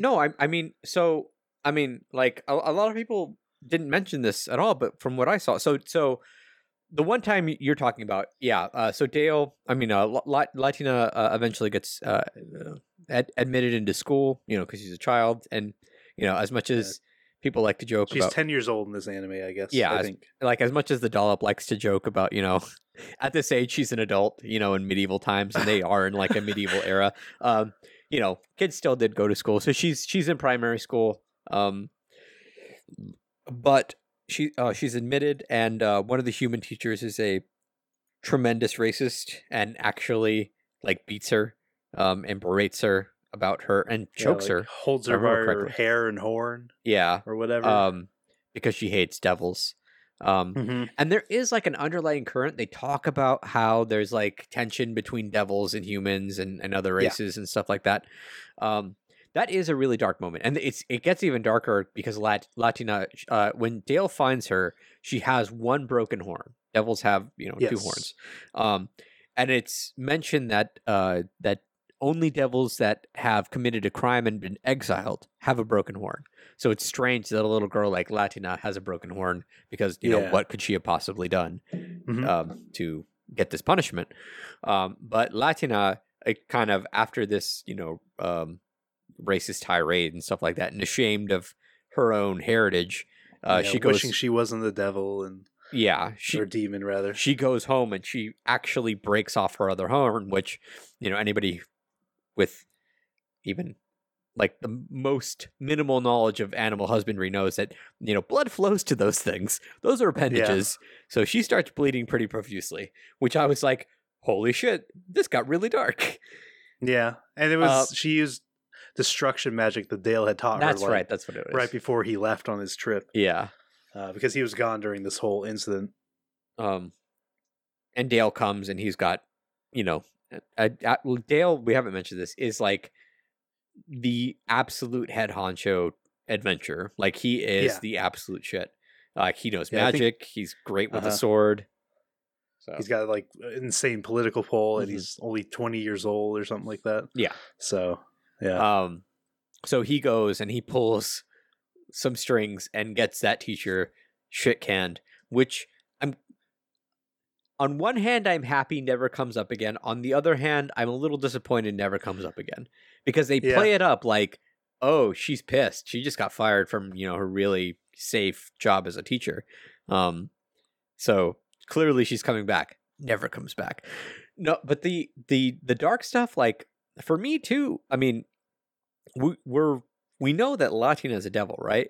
And early on, we see Dale go on a mission where he straight up fucking murks some devils. Like they're not really doing anything. They're conducting some kind of trade. They're not, as far as I can tell, they're not breaking any laws or anything like that. He was ordered to kill, and he fucking kills. So to me, Dale's not really, you know, a 100% clean character. I kind of like that about him. Like, kind of like the Han Solo effect. Like, you know, you're a good guy, but you don't always do good things, you know, that kind of thing. So I thought, like, there were a few times where I was like, holy shit, this is actually pretty dark for like a really cutesy, you know, dad and daughter anime. Yeah. Other than that, though, it is a very cute, you know, dad and daughter anime. It's a lot of Dale, like the latter half of it is like a lot of Dale taking Latina on a trip, and a lot of her experiencing new things, and us being like, she's effing adorable. I want to see her doing new things. I don't think I've ever seen.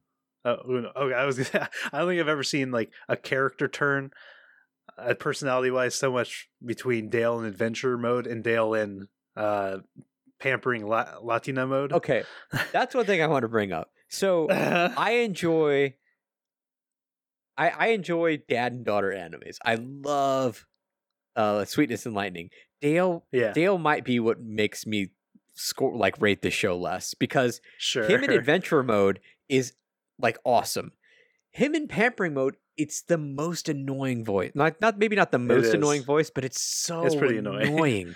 Like he's so high pitched. Yeah, God, it's so high pitched. And look, why couldn't he have just been like the Sweetness and Lightning dad, like a very understanding dad, a dad who, you know, very much treasures his daughter because she's cute and, you know, doesn't want boys around her because, you know, he's a dad.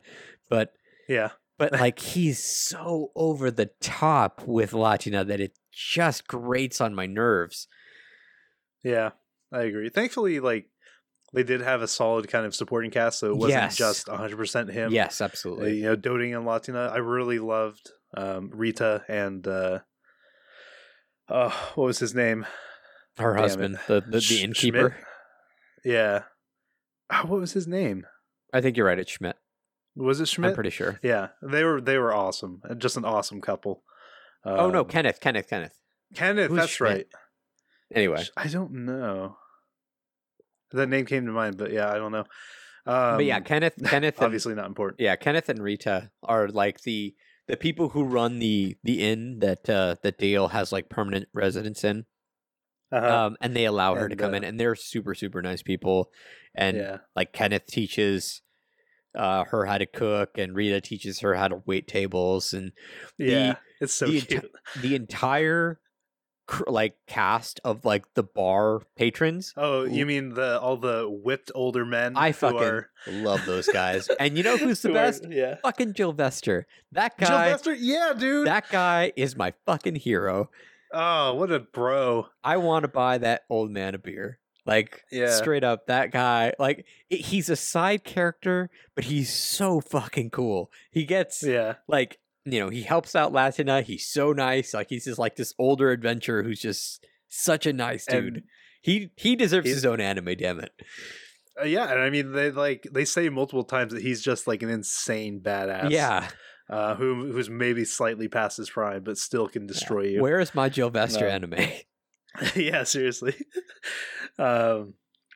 But yeah, I really enjoyed kind of the arcs that the show went through. The whole the school one where she gets abused by the teacher and then breaks her horn is pretty dark and pretty sad, but I mean, they it rebound does, pretty well from it. Yeah, it brings her together with her school friends, Chloe yeah, and Rudy and Marcel. the other two.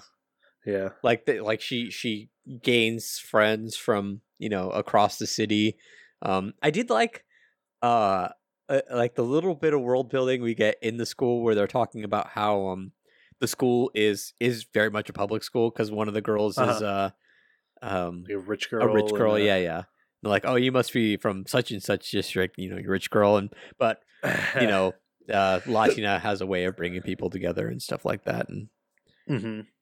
the second half, the second arc of them traveling to Dale's hometown that was fantastic. was kind of nice. Yeah, I enjoyed when they met up with the devil singer in Yes, Glarus. yeah, and we got She was absolutely adorable. a little bit of backstory about the Devil Kingdom and devils themselves because she was in love with a human man, and because devils live a ridiculously long time, Infinitely longer lives. yeah. So it's kind of like the elf human dynamic within like the Tolkien universe.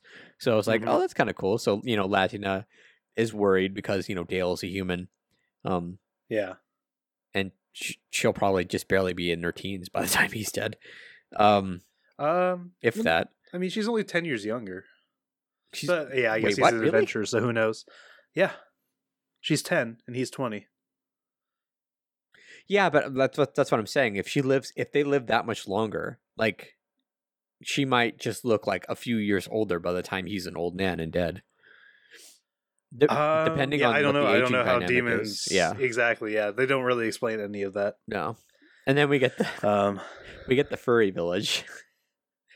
Yeah, that was interesting. That was like I'm not gonna knock it. I was just kind of like, all right, well they just stopped here, and there was no real like, here's why we're here, or like no reveals or anything. It's just like there is a race of beastmen here, and yeah, no, they were there Dale knows because yeah, Dale was related to that one guy, the like he's like beast half. dude. Yeah. And They're we like, get their cousins or whatever. We- Oh my god, the I crying think baby. that the most annoying character in this anime, Maya. the crying baby, Maya. Yeah, she was cute, but yeah, the crying bit, I was like, all right, you guys played that out entirely too much. god, yeah, just like the whole like animal latching on to mother kind of bit that. Yeah, Maya latching onto Latina. What's it called when ducks do that? Imprinting? Is that what it's called? Yeah, imprinting. Yeah. That's kind of what I got from that. But then we get to Yeah, for Dale's sure. Dale's hometown, and Dale's hometown is pretty much, from what I understood from it, it's pretty much just like a Japanese village. Like, Yeah. it's like a Japanese village amongst a bunch of like European countries, and they keep their autonomy by lending their services out to the local lord because they're apparently really badass adventurers, and they make some really outstanding like magic resistant clothes or whatever. And yeah, that's where we kind of find out like what Dale's name really means. Like the Reki is not actually his family name; that's his position in the village. Oh yeah. Because the Reki's the one that goes out Yeah. and fights the demons.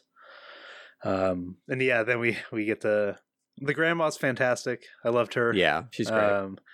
just a troublemaker. The whole family, they're like trying to kill him as he gets into town, just to make sure he's staying, on his game. And that is sharp, yeah. Now, Yeah, like the whole secondary arc, I appreciated a lot more because there was so much happening. There was less time for Dale to be obnoxious. Like yes, Dale yes. spoke like a human, which I appreciated. Yeah. I love the whole kind of interaction with the what were they called, the fox flying. Oh What yeah, were they yeah, called? yeah. I don't remember what they're called, but they're like a race of like hyper Flying intelligent foxes. Yeah, animal people. Well, they're not animal people. They're they're full animals. They're just regular animals, but they can like telepathically. No, they speak with their mouths, they right? speak.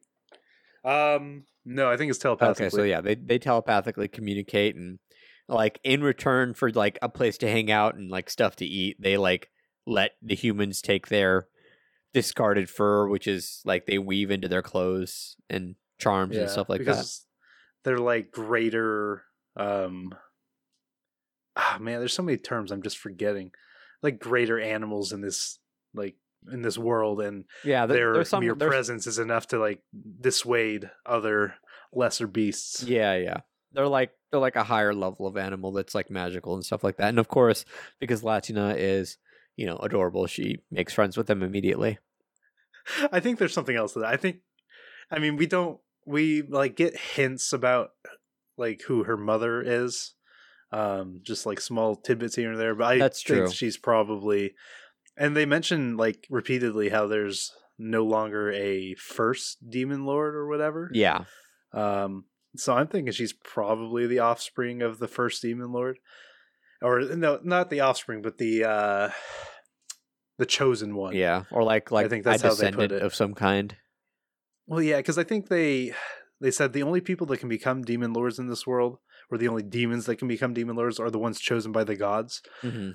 And she has all the signs kind of pointing to her being, the next demon lord. Maybe that's why she was outcast and with her horn broken, See, I would probably by the other demon lords. I would be interested for them to make more seasons of this show purely because of like the intrigue they've set up.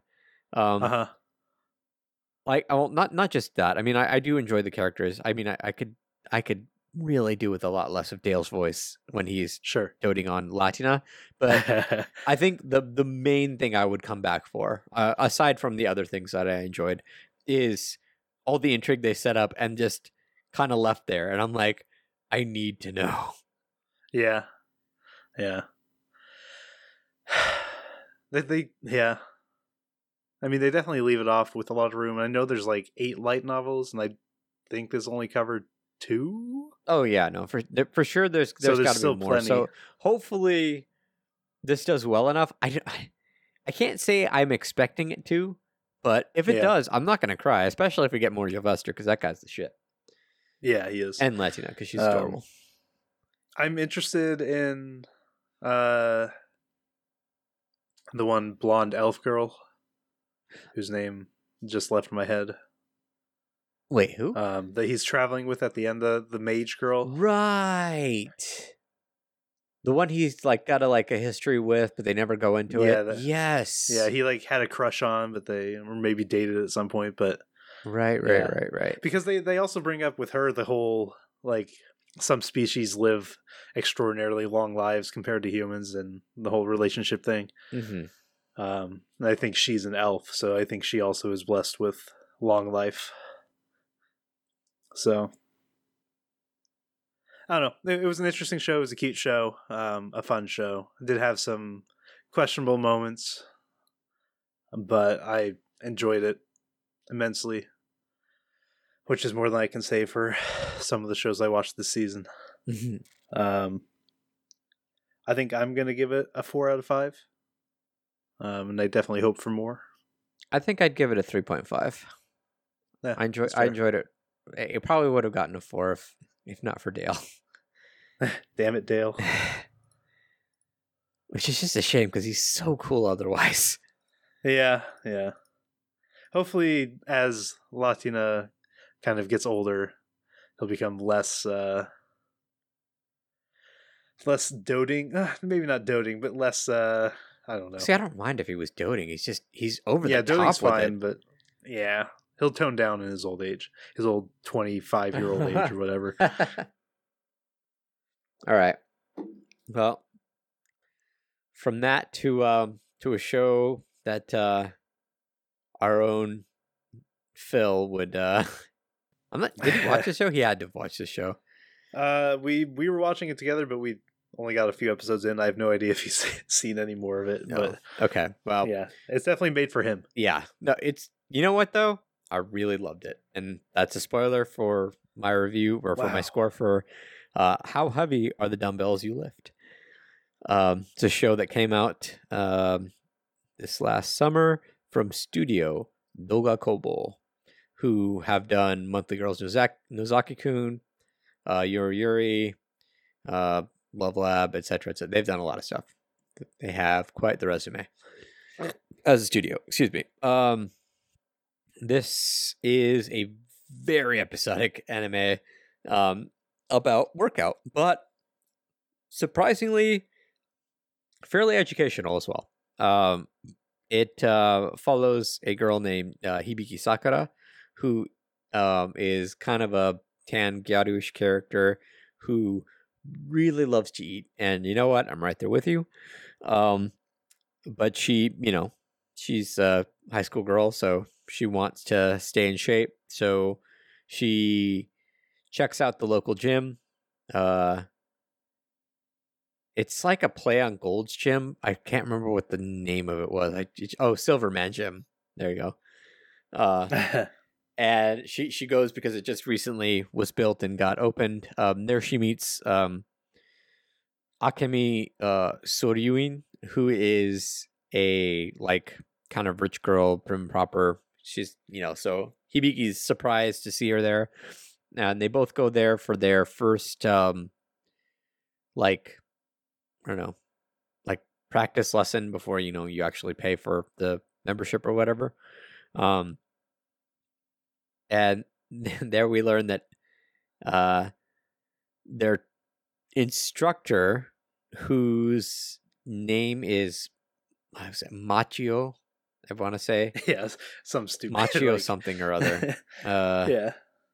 Is so hear me out, listener. If you've ever seen The Simpsons, there are two characters. There's Ned Flanders and Groundskeeper Willie that when they're in regular clothes, they're normal body size, normal build. But then when they take off their shirt, they're ripped. They're that's Machio. Every episode, at least once an episode, sometimes multiple times, Machio will flex and his clothes just completely shred off his body, and his head stays the same size. So he is this regular headed guy on this ridiculously ripped, bodybuilder-esque body. And I've had problems with repeated gags in the past. I fucking love Machio. He's such a dork, but I fucking love this character. Man, that one's never gotten old for me. There's a character in Dr. Stone, this old man that does that, and it just makes me laugh every time. Yeah. I see just the unexpected ripped body. Yeah. Just he flexes and just everything tears off. But so yeah, like I said, I don't really have a whole lot to say because it is very, very episodic, and I don't want to spoil episode to episode. Let's go over some highlights. I can go over some character. His first name is Naruzo Machio. I'm just gonna call him Machio. Just works anyway. One of the first characters to join the gym is Satomi Tachibana, who is Hibiki's teacher, and she's embarrassed to go to the gym with her students, but eventually she, kind of sees her way to keep going because she wants to get fit to find a husband or whatever. Then there's Ayaka Uehara, who is Hibiki's friend, and Hibiki's friend from before, and friend in movie. They're both big time movie lovers. But she doesn't immediately start coming to the gym because her family owns a boxing gym, and they so she's already kind of fit and stuff like that. But eventually she starts coming around during their shenanigans. And then there's Gina Boyd, who is a Russian girl who came to Japan because in one of the episodes, I believe it's like episode 6 or 7, she loses a arm wrestling tournament to Hibiki because Hibiki's just like a fucking natural at arm wrestling. And so she decides to move to Japan and go to Hibiki's school and join her gym. She's also woefully ignorant on geography because she thinks, like, she mentioned stuff like wanting to go to Thailand and Hong Kong while she's in Japan, which not really near Japan. I mean, near, but not very near to Japan. Not in Japan like she's expecting. So she's kind of dumb, but, you know, pretty funny. Yeah, I mean, there's not really a whole lot for me to say. Like it's like it checks off all the boxes, I guess you could say, of like Sure. of a an episodic show. Like there is a beach episode where they go to an island. They go to an island that like for the like as a promotion for the gym, and they have like a you know, a beach like workout girl competition that comes down to Hibiki and Akemi in the finals, and Akemi wins because Hibiki's too hungry to bench press. Relatable. Yeah. I've never been great at bench pressing, even when I was in the military. I always hated that exercise. Trying to think. There's like a Christmas and New Year's are basically have their own like little bits. The New Year's one was like particularly funny to me because they decide to go to a gym. Or I'm sorry, to a gym. Sorry, they decide to go to a shrine that's dedicated to the god of muscles, which is all the way up on top of this mountain. And when they get up there, the priest that's in charge of the New Year's like celebration is Machio because his family owns the shrine. So there's a bunch of just ripped dudes up there chanting muscles or macho or whatever the fuck. Okay, you may have mentioned this, and I may have just been zoning out while you said it. But I'm looking at the characters here. There's Barnold Schwarzenegger. Yep. I was gonna get to it. Okay. No. Okay. So holy shit. Yes. There is an amazing part in this show that I have notes on it. Like, I didn't take notes on the rest of the show because it really doesn't, like, you need to watch the show. If this show sounds funny to you, listener, go watch the show. It's episodic. You don't need to think a whole lot about it. It's fucking funny. And at the end of each episode, I haven't mentioned this yet, there's workout tips. Watch the end of each episode. Do like 10 reps of whatever they're doing. It's really fucking easy. That's pretty cool. Like, I like that it's very educational. Sure. Even during the show, halfway through each like little segment, they do a workout or something, and they'll show you usually on Machio's body, but sometimes on the girl's body. Thank you very much, anime. Like where exactly the muscles are that you're working out in each exercise. And then, of course, they'd round it out by showing the girls, you know, not clothed, but not showing anything particularly raunchy, which, again, as an ecchi fan, I very much appreciated. Okay, so yes. And you can look forward to this if you watch the show, listener. In episode 9, there's we're introduced to Barnold Schwarzenegger, who is an American movie actor who was Machio's instructor in college on, like, I don't know, workout science or whatever the fuck they called it. And he comes to Japan because he wonders why Machio never contacted him, and Machio wonders why he never contacted him. But it's because Barnold dropped his phone in some water, and Machio broke his phone while flexing. Oh my god. So they just like there's this soup. Like I'm sorry I'm spoiling this for you, listener, but if you haven't watched this, it's your own fucking fault. You need to go watch this anime. There's this incredibly tense tense moment where, like, you know, Arnold comes to, like, and he looks like, you know, Arnold in the Terminator movies, you know, well, Terminator 2 specifically. And like there's this tense moment between him and Machio where they're like wondering, and it's just that one phone was lost, the other phone was destroyed, so they could never call each other. But when he comes to the gym, because Hibiki and Ayaka are such rabid movie fans, they're like apoplectic that the other girls have no idea who this is. I took some notes. They're the movies that they quote that he's been in, because remember, this is Barnold Schwarzenegger, so this is like the McDonald's of naming a person. He was in The Last Action Predator, which I appreciate. That's 2 movies right there. Conan the Red Bull, Twin Cops, which Twins and Kindergarten Cop would have been a really interesting movie smashed together. But then the teacher, Satomi, she says, "Oh, I think I know about him. Wasn't he in that movie, the action movie with the famous catchphrase, 'I'll be back'?" Which you're thinking Terminator, right? Uh-huh. Ayaka and Hibiki get so pissed off at her because he was not in that movie.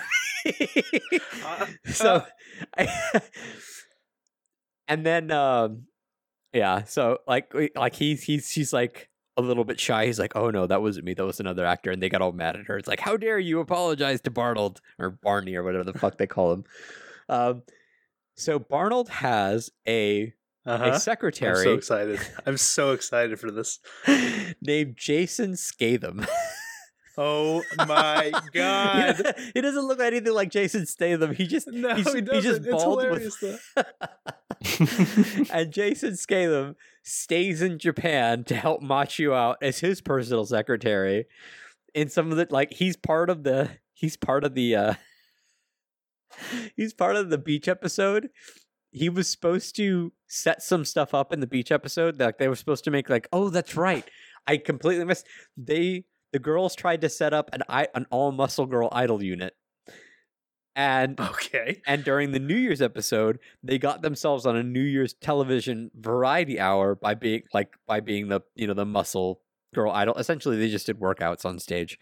But the ratings for that New Year's variety TV show shot up around there, like in women between the ages of like 20 to blah blah blah. And the guy who passed him up during the idol thing was there, like, he was the promoter for the variety TV show.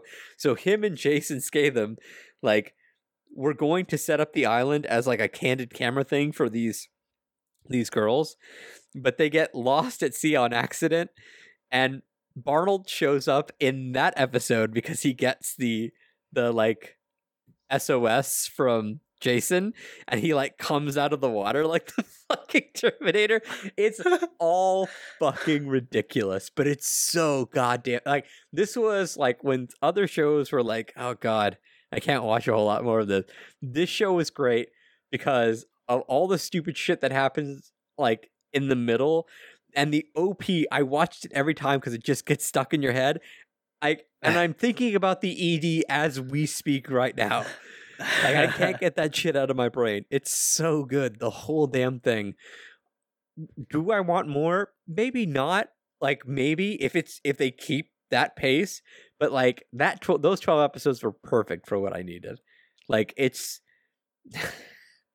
you know how like in some anime, like like a bad omen is like, they'll look at their tea and be like, oh, like a tea stock, that's a good omen. Or like they'll look at something else and be like, oh, that's a bad omen. Machio gets the sense that there's going to be a bad omen because his protein powder clumps up. Oh my god. Like I don't want to spoil too much of the show. You really have to experience it. It's so fucking batshit, but it's so funny. And yeah, I mean, there's not a whole lot more I could say. Any negatives? Personally, I don't think the gags grated on me too much. There are some characters who do have repeat gags, so if that annoys you, that might not really work for you. I don't know, like, because avid listeners to the podcast might know that there have been a couple times where I'm like, all right, I got really sick of this gag. I never really got sick of theirs, and I don't feel like they repeat them enough to get to that point where it starts grating on my nerves. But then, as I've stated before, I have a bit of a tolerance for this. So if you're interested in, a comedy or a parody of American stuff in anime, which is kind of rare, which I really, really appreciated, or if you're interested in working out, because this is actually some pretty good information, whether it's with workout equipment or just working out at home, because they actually do cover how you can do some of the workouts with like home equipment and stuff like that, which I appreciated. I would absolutely recommend How Heavy Are the Dumbbells You Lift. It's just an absolute ton of fun. That being said, it's hard to rate the show. I want to give it a 4.5 so bad. Do it. Yeah. I can't think of a reason why I wouldn't. It's not the only reason I definitely can't give it a 5, because it's not the best comedy I've ever seen. It doesn't compare. But I had an absolute blast with this show, and I think a lot of other people would too. I'd say give it a shot. I'd say give it 2 to 3 episodes. If it's not doing it for you, then it's probably not going to. But hell, give it 9 episodes. Get to Barnold, man. Come on. He's an Austrian American superstar. Sorry, went off on a tangent. Yeah, that's just Logan posted the pictures of these guys that you were talking about in the chat. Thank you, Logan. And I love it. That is pretty fun. It sounds like a fun comedy. So I mean, you can't go wrong with a good episodic comedy, especially. Oh, you definitely can, but this one definitely did it right, in my opinion. Well, a good one. Yeah, I mean, cool, man. All right. Are you guys ready? I'm ready. Yeah, let's do it. Carlos, are you ready? I am very much ready, sir. Have we all watched the show? We have. Holy crap. This is wonderful. Wow, this might be legendary, guys. Have we ever all watched a 2-core together? I don't know. I'll have to go back. Someone with a better memory and who's been drinking less, please tell me. I don't know. Regardless, this is something we don't get very often, and I think this is a worthy show of receiving the coveted 3-host review on our podcast. The 3-host Anime Arcade review. Demon Slayer is a show that I drafted a couple seasons ago because I was looking for something dark, and it hasn't disappointed to be dark, but it also has been so much more than just dark. I mean, this is not a show that you watch because you're looking for something dark. It really is a very unique and complex, I guess, shonen. And so we have 26 episodes so far, and we're going to talk about that. I've kind of broken the show down into like kind of 5 major arcs, and I guess as we talk about them, I'll kind of briefly discuss the story, and then we can have some time to talk about what we thought of that. Does that sound good with you guys? Yeah. Let's do it. So, starting along, we have our main character, Tanjiro, who is, your cover character. He's got that... he's the guy you'll see in the picture with the checkered green and black. What is that called? A kimono or whatever that jacket, that traditional Haori? Japanese. What's it called? Isn't it like a Haori or something like that? Yeah, Haori, they mention it in the show. but I can't remember what they called it. Yeah, there's a lot. There's a lot of really interesting kind of like traditional Japanese iconography in this. And Carlos, you'll probably know more about the time frame that the show took place in, because I know you've kind of talked to me a little bit about it. Yeah. It takes place in the Taisho era, which coming into the show, I was expecting more ancient Japan. Taisho Japan is modern Japan.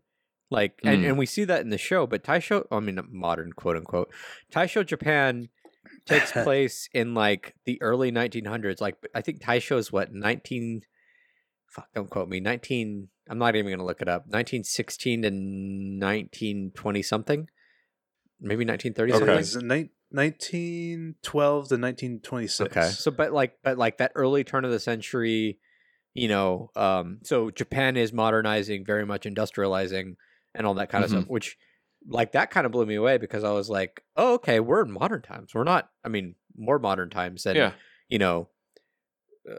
like tall tale eras of ancient times where we can get away with saying, yeah, there were totally dragons, that kind of stuff. Yeah, it's an interesting time frame, and I love the fact that they chose that as the setting, because while a lot of the show feels like, because I think a lot of the show takes place out in the outskirts, you're not in really, with the exception of once or twice where they actually do go into more densely populated areas, it feels like you're in parts of Japan that are still clutching on to kind of feudal tradition, and it still feels, and that's probably why you thought it was kind of a feudal Japanese story, because it still feels that way a lot. Is how they were able to fool me like that, but they stayed really true, because like you said, at this era, Japan, is modernizing, but they are far from done modernizing, and they wouldn't be done until after World War II. So I think they did a really, really good job kind of pulling the wool over my eyes as a person who enjoys history. And then staying true to that era very, very well. Yeah. And so Tanjiro, you kind of see him and you meet him early on, and he's kind of with his family, and he's walking into town. And I don't remember exactly what he was going into town for, but he's going into town to sell coal. Yeah, sell coal. Or wood. To sell coal for his family, charcoal, I guess, right? Charcoal, yeah. Yeah. Yeah. So that they could have like a really good New Year's. Sure. And it quickly becomes apparent that he, it's a smaller town. Everyone kind of recognizes him, and it's it has that kind of small town atmosphere. And he has a good reputation. Everyone kind of likes Tanjiro. He's a good guy. He's very helpful. He helps, some of the villagers as he's walking through town and trying to sell his coal. And as he's in town, he does his thing, and he's on his way back, and I think at this point it's getting dark, right? And he runs into, because he spent the time helping people. Forgive me, because I watched this back when it first aired. He spends his time helping people, and it's getting kind of dark. And this old man in the woods kind of says, "Maybe you should stay with me tonight. You shouldn't travel at night alone." And so at this point, he's like, okay, I don't know that he necessarily is happy about it, but he's like, all right, I'll spend the night here and I'll head home in the morning. At this point, you kind of feel like something's up, right? It's like, we know what kind of show Demon Slayer is. I'm not going to lie, man. Like this early part, I'm like, come on, man, writing on the wall. Like the first thing we see is him with his family, and they're all like, oh, we're all happy. We're going to be happy forever. And I'm like, come on, man.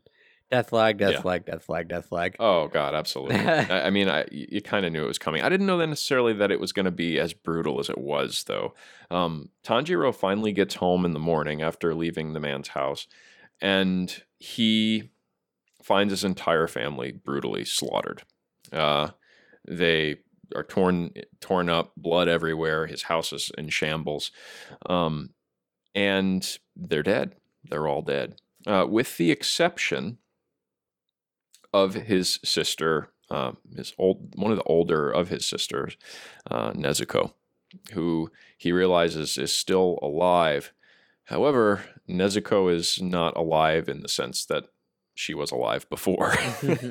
Nezuko has become a demon. She's basically, she's ravenous. She's like, frothing at the mouth, and she's kind of attacking Tanjiro. But Tanjiro is like, it's his sister, kind of your traditional, and most of the time in zombie movies, it's hard to look at your family member who has turned into a ravenous monster as anything but your family member. And so he doesn't obviously want to kill her, nor is that the way Tanjiro is at this point. Would he want to kill anybody?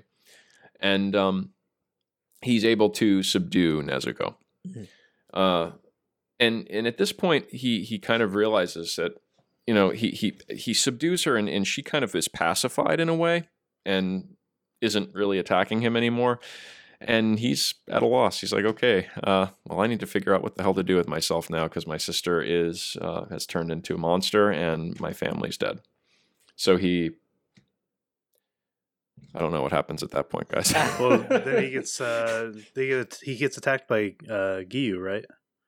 Who's trying to kill Nezuko? Yeah. At this point, like that's what happens. And they have a fight, and through use of kind of crazy tactics, he impresses him. So he knocks him out and recommends him to his demon slaying master. Mm-hmm. And he also recognizes that Nezuko, despite being a demon, is protecting the human, mm-hmm. which is very abnormal. Yeah, Nezuko clearly starts to show traits that, you know, immediately that she's unlike, and we haven't met any demons at this point, so I guess as the viewer, we don't really understand that Nezuko is an anomaly, but she clearly, you know, is different, you know, not what meets the eye, so to speak. So this is another kind of writing on the wall type thing, and that the guy that Tanjiro ends up with is the same guy that gave him a place to sleep the night before. He ends up being kind of a mentor for demon slayers. No, that's not the same. Not the same guy. Went. Yeah, the man that gave him the place to sleep was the same guy. No. Sakonji. That's not the same guy, right? Am I crazy? No, it's not. It's 100% no. Yeah. So the guy that gave him a bed to sleep in was not. He never came back again. The guy who gave him a place to sleep very clearly knew about demons. And who knows? Maybe he was like. Maybe we'll see him like later in the series. I think I just made the assumption because obviously the guy who we see later has a mask on, but I thought they looked similar enough that I just made the assumption they were the same person. The guy who we see later is Sakonji Orokodaki. He's white haired. The guy who took Tanjiro in was black haired and yeah. I can definitely see why you would make that. Like that would actually make sense, but no, not the same guy. Sure, because he had to like go on a journey pretty much to get to where Orokodaki was through the mountains and stuff, right? Mm-hmm. And by the time they got they had to travel by night because, you know, Nezuko, well, that's another thing we can say. Demons can't be killed except through being exposed to sunlight or by being decapitated by a special blade wielded by the demon slayers. That's like right, because that's where we get introduced to Orokodaki because as Nezuko and Tanjiro are going up like the mountain to where Orokodaki lives, they encounter their first other demon. Mm-hmm. And we get to see the first traces of Nezuko's ability as a demon, as well as some more of Tanjiro's tactics. He's unable to kill the demon because he doesn't have the tools. Right. Yeah. Or the willpower at that point. Yeah, and you see kind of where Tanjiro is as a person. He starts out, you know, as a very naive but very kind-hearted person, and obviously, you know, killing any being. But, you know, I think that core, and I think it's something we need to keep in mind as we go through this review and as we follow this show beyond, is that is a huge part of who Tanjiro is. That character that he is in the beginning, he never loses that character regardless of the things he's going to see throughout this series, which I think is going to be a huge part of how he impacts the world that he's now in. And you guys are going to be better with the names because there is a lot of characters in this show, and I did not remember that guy's name was Orokodaki. But so he kind of takes him in. He's going to now mentor him, and he gives him. And skipping a little bit, but he gives him essentially a task of cutting a boulder in half with his sword, as kind of if you can do this, then you're worthy to be, trained. You're worthy to be a demon slayer, and so this is kind of the, I guess I call this the rite of passage arc, where he's kind of like, does he have what it takes to move on and become a demon slayer? This is his first major test, and at this point he meets two characters, Sabito and Makomo. I think. Makomo. Yep. And so they're kind of there as part of the test with the boulder. It's like, at this point he sees this giant stone and he needs to chop it with a sword. I mean, seems like a ridiculous, impossible task. And so he's introduced while he's trying to do this to Sabito and Makomo, and they kind of... We should probably also mention that, like you did skip over, and you said you skipped over like training, but up to this point, it's been like a year and a half until he meets them. Right. Like it's a long time in training that and while this is going on, Nezuko is asleep. Like she's kind of fallen into a very deep sleep, and she's been asleep for like over a year. Which is also, we find out, very uncommon for demons. Because the way that demons kind of are able to maintain their power is by eating humans, drinking their blood, that kind of thing. But Nezuko refuses to do that. And so, she's been asleep for the past year and a half. It seems, to conserve energy. She's not getting the energy from the traditional source. This kind of gives a lot of vibes of like some of your more modern day kind of vampire, like good guy vampire things and stuff, where like they refuse to drink blood, they refuse to eat humans, and that's kind of where Nezuko's coming from. However, she seems to be unique in that regard. Sure. Everyone who knows about demons that sees this about her pretty much doesn't believe that's that she's that way.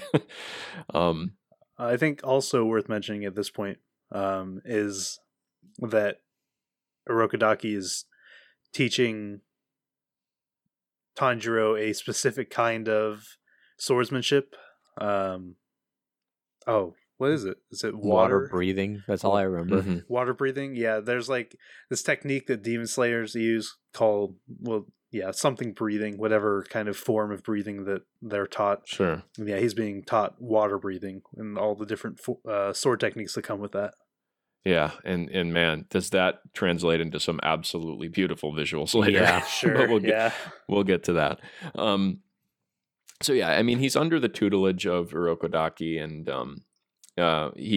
he's going through kind of your basic training. So Tanjiro's, he's not a warrior, he's not a fighter, so he obviously had a ways to go.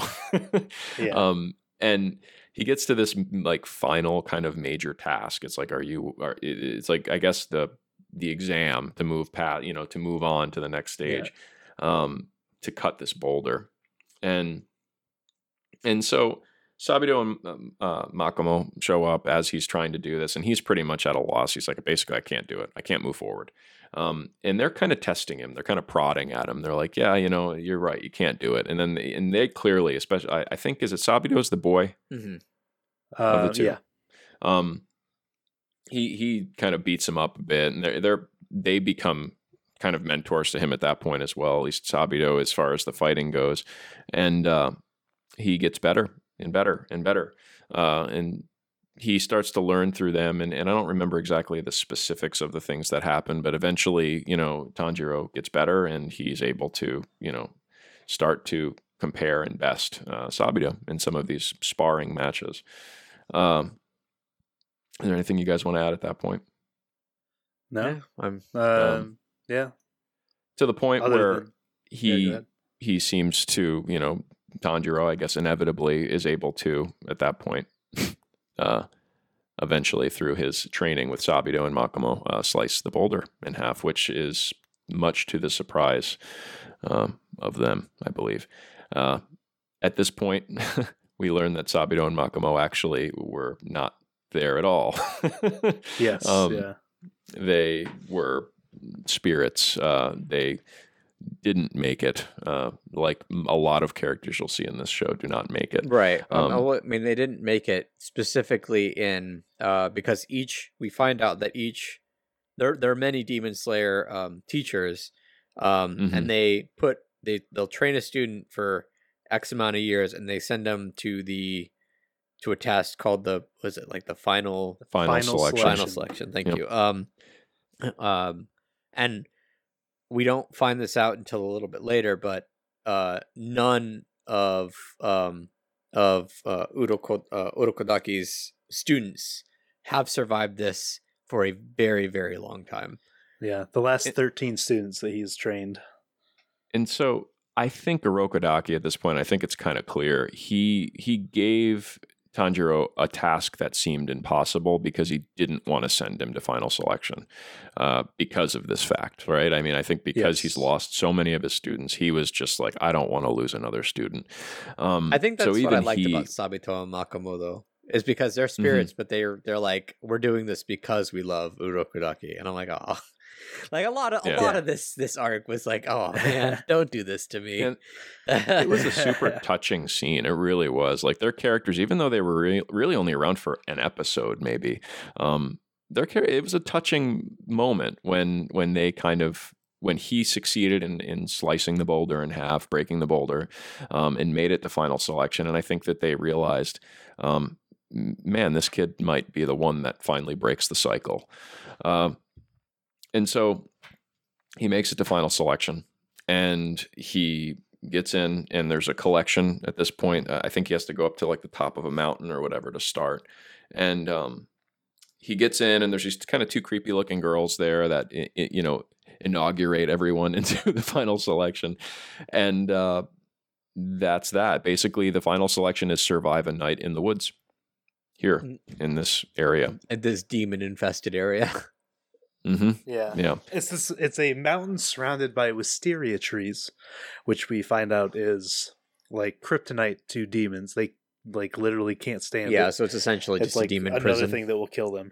Yeah, and they have put a bunch of demons in this mountain for this final selection. Yeah, and we find out why Urokodaki students specifically haven't been surviving, because a demon he personally entrapped there was feeding on other demons, made himself feeding on other demons and then students, made himself ridiculously powerful and was targeting his students specifically. Yeah, and so this is kind of your first boss, right? If we're thinking of this as a shonen, this is like your first big, enemy that Tanjiro faces, right? But before he meets him, he's kind of going through and he's surviving, and there's just, you think of it as like a battle royale, kind of like just, survive as you can. But yeah, so Tanjiro runs into this abomination of a creature. I mean, just the other demons look kind of humanoid. They're kind of scary. They got fangs. They look evil, but they're relatively humanoid looking. This is just like a giant, like imagine like the last boss of a Resident Evil game or something that's been like horribly mutated beyond recognition, like a big kind of creature, right? This monster, I don't remember his name, but he's a big creature monster thing. We get to see him murder a couple of the demon slayers that are in the final selection. And Tanjiro, I think it's to save somebody, because that seems to be Tanjiro's thing. He wants to save people because he's a hero. Decides he's going to take this thing on. It's like he just has to survive the night, but he wants to take this creature on. And this is your first major battle in the series, Tanjiro versus this thing. And this is where we really start to see Tanjiro. All this training he's done is kind of, he's gotten pretty good already. And this was one of the things that really shocked me about this show in particular, is that we're only a third of the way in through the first core of this show. I think we're about 4, maybe 5 episodes in, and Tanjiro's already looking pretty strong. Like he fights this thing. It's a bit of a battle. I honestly didn't think he was going to dispatch it as easily as he did, though. Like I thought he made pretty quick work of it. All things considered. It took a little work. But yeah. I mean, the name that's given for this creature is on my anime list is Hand Demon. which is Yeah. fairly fitting considering he's evolved multiple arms to kind of protect his Yeah. neck. Yeah. But man, this is really like these battles, and this one in particular, and you mentioned the water breathing and everything, and this is where really Ufotable is stretching, is flexing their muscles as far as their animation, because some of these battles were just unbelievable, the things that they did, and it only gets better from here, in my opinion. Yeah. But they animated their hearts out in these battle scenes, and this was no exception. But yeah, he manages to defeat this creature with relative ease. And when I say that, I mean, I'm thinking shonens, we have like these 3, 4, 5 episode battles. This was like an episode maybe. And he does it, and he survives the final selection for the first time. We find that this monster was the one that killed Saburo and Makomo. He's killed pretty much all of the Urokodaki's students, because he kind of thrives on that, because he wants revenge on Urokodaki. And this, of course, Tanjiro was going to be his next victim, but he broke the cycle. And one thing that's established here that will continue, with like one or two possible exceptions, is after he kills the demon, it seems like, what do you call it? Tanjiro, every time he kills a demon, he can kind of see their past. I'm not sure if he's supposed to be seeing it or whatever, but usually it's like smelling it. It's impressions. Yeah. I think we forgot to mention that he has like an insanely heightened sense of smell. He can actually smell emotions.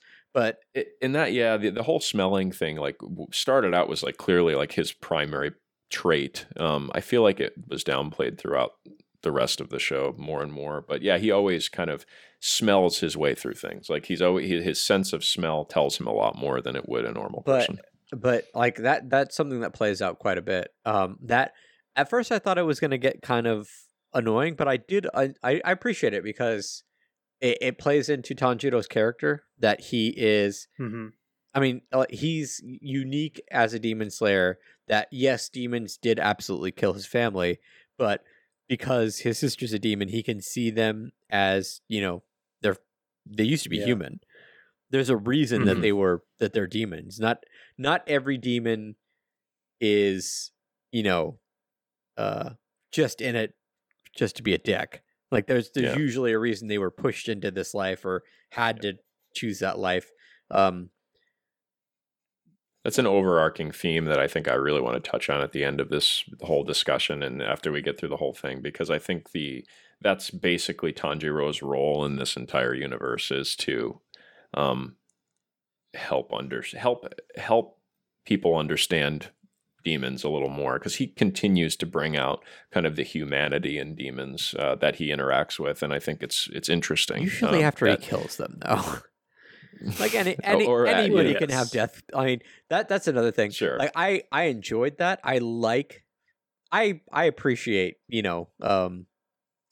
humanizing your villains. And I especially enjoy villains who are sympathetic, but not every villain needs to be sympathetic, and it's really easy to have a deathbed conversion, if you know what I mean. Sure. Like it's easy to say Hitler had a deathbed conversion. I hope he's rotting in hell. So there are some villains I'd like to stay, villains. It's not always a good thing. Sure. So I think there will be. I'm hoping that when we get to that, seems like an overarching villain. I hope he's not made sympathetic. See, there were some that were they tried to have your quote deathbed confession, and we'll get to them more later, but it just didn't really land very well. Like, you're still a complete douchebag, man. You're still an evil piece of shit. You know who they didn't though? Like, so the next one, and we can get to it, but the next set of villains, I don't recall them getting like a sympathetic backstory. Yeah, and so we kind of get to that next set of villains, and I'm assuming you're talking about the two that he fights that he thinks are 3. The 12. Is it 3? Whatever. It's just 2 of them, right? Yeah, it's just two. Oh yeah. You're talking about the hand and the guy with the eyes on his hand. And No, the, no, no, Is no, that no, next? no. I'm talking about the guys who were abducting like girls in the village. Yeah, there's 3 of them. There's 3 of them. Yeah. I must be forgetting. I one. think it's the same person. Well, but yeah, I think it's the same person. Like up 3 apparently times. 3 times. I don't remember him fighting. Yeah, the because third there one. was like the one who did the mouth thing. To be honest, Wha- like It doesn't matter. like But- the next set of villains. Like I liked the dynamic of like the kidnapping girls. I thought the villains were the weakest though. Sure. yeah, sure. they were, and I actually had forgotten about them. To be honest, I had skipped those and was going right to the girl with the balls and the guy with the No, arrows. they were much yeah, more you skipped interesting. over some big stuff. Yeah, yeah, because Tanjiro gets a sword and Nezuko wakes up in that period. yeah. I was just thinking of them as the next villains. I knew there was a lot more that happened, but yeah. So he passes his final exam. He's now officially a demon slayer. He's been selected. Him and he, 3 yeah, other people. Only 3 out of everyone. Mhm. Oh, 4. Well, 4 including him. 4. 4. Yeah. I said 3 other people, but yeah, 4 including him. Oh, including Logan's best girl. Hell yeah. We'll get to her later. So yeah, he gets and at this point he gets to have his sword. This was actually really exciting. I don't know. There's something kind of ingrained in me as someone who plays like RPGs and stuff. It's like getting your signature weapon. I was really excited about that. And I was kind of disappointed with what it ended up being. Like it was just like, okay. And I think it's cool, but there wasn't much of a payoff there as when he got his sword forged. Now the guy was kind of goofy and Oh funny. my God. with his mask. Yeah. I mean, I can't say that I liked him. I thought he was a little bit on the annoying side, Uh-huh. but it was just kind of goofy because Urokodake has like that red kind of Oni mask, I guess you call it. Yeah. I think that is a Tengo mask. The guy who makes the sword has another version, but it's got this really goofy face that's got like the mouth pulled to the side, and he's making like a kissy lip face almost. You got a and long nose, yeah. It's super long nose. Yeah, it's just goofy looking dude, and he's got a really goofy personality, and he's obsessed with swordcraft and everything, which is whatever you would expect as the one of the official blacksmiths or whatever of for the Demon Slayers. But yeah, Tanjiro gets a black blade, which was unexpected and we find is kind of a bad omen. Because I think they say that no one who's had a black blade has survived for long or something, right? Yeah, something like that. They don't. I think he said specifically they don't know because the blade's color kind of determines some of the special kind of abilities that it has, and they say they don't really know much about black blades because the people who have them typically just die. And so I guess we haven't. At this point, we just don't know. We don't know what really is going to become of his blade, but. And he's also given his like crow, I guess, right? This is the crow that's going to kind of tell him what to do and where to go, what his assignments are going to be, which is another kind of. I'll find that there's some of the characters and some of the things in this show grate on your nerves a bit, and this crow is meant to, I think. It's like an alarm clock. If you can imagine like a really obnoxious radio alarm clock with that like sound, think of a crow that just does that. But this crow tells him that he's got his first mission. He needs to go and investigate some missing girls that are going missing in a town nearby, I guess, so he has to travel there. And at that point, he starts to investigate. I don't necessarily remember the details of how he comes across this. I think there's like a guy whose girlfriend goes missing. Yeah, And well, his he's fiance goes missing. Fiance, yeah. Sure. And the town seems to be blaming him for the fact that she's missing. She is dead. Yeah, totally. And Tanjiro latches on to that, and because he, again, seeing the good in people, doesn't believe that this guy's the one who's guilty. And pretty quickly, and this is another thing, pretty quickly, there's not a lot of lead in to each set of villains. Like, we're about an episode in from when he got his assignment. He's already engaging these demons that are abducting girls from this town. Demons with high taste, apparently. They're going for attractive young women. Yes. Do you guys want to explain these demons for me? Because I don't exactly remember all the details. They like, yeah, like I said, my least favorite of the demons. They like are able to like sink into like this almost parallel dimension that's like a bog. It's like underwater, where they can enter and leave at will, and there are three of them. I only remember two, but yeah, there's three of them. No, I do remember the third one now that I think about it. I don't think it really matters. They're kind of throwaway villains. They're all like they're all the same person because they refer to themselves as their other self, and one of them just doesn't say anything. He just kind of like grates his teeth. Yeah, pretty grating. Yeah, it's like you said, Jeff, the weakest villains. I mean, they're the first ones. I really think they could have done better though, because the story was interesting and really sad. I mean, this guy lost his fiance, and was blamed for it, and kind of went a little mental, which understandable. Right. And then it's just kind of nothing villains.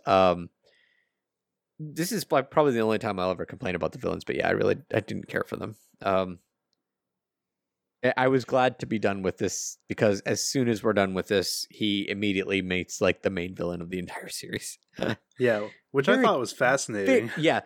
Very quick, very, very quick. Yep. Yeah. He gets sent to like a proper city, and he's getting ramen or something with his sister, and then all of a sudden he catches the scent of Muzan Kibutsuji, who is the progenitor of all demons. Yeah, this is the master demon, the big daddy. He's the only one who can make demons. Yeah. And so Tanjiro goes running off and finds Muzan in the midst of this crowd with his supposed wife and child.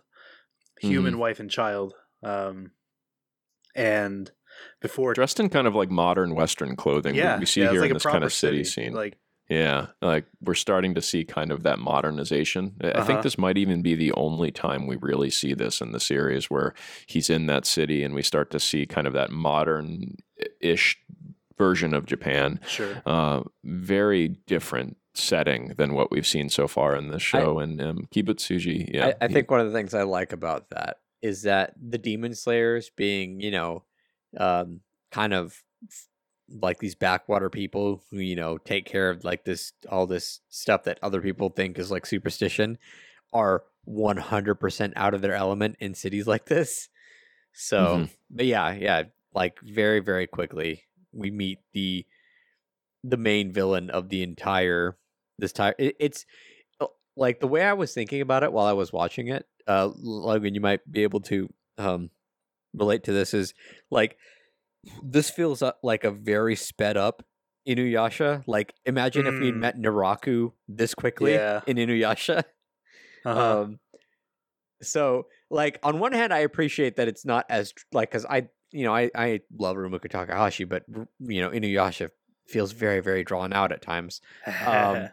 Whereas this is like we just did a line of coke and we're absolutely going to run through Inuyasha right now. We're no breaks, just go. That's what this story felt like at times, because I appreciated it at times, but other times I'm like, all right, I got whiplash. You need to.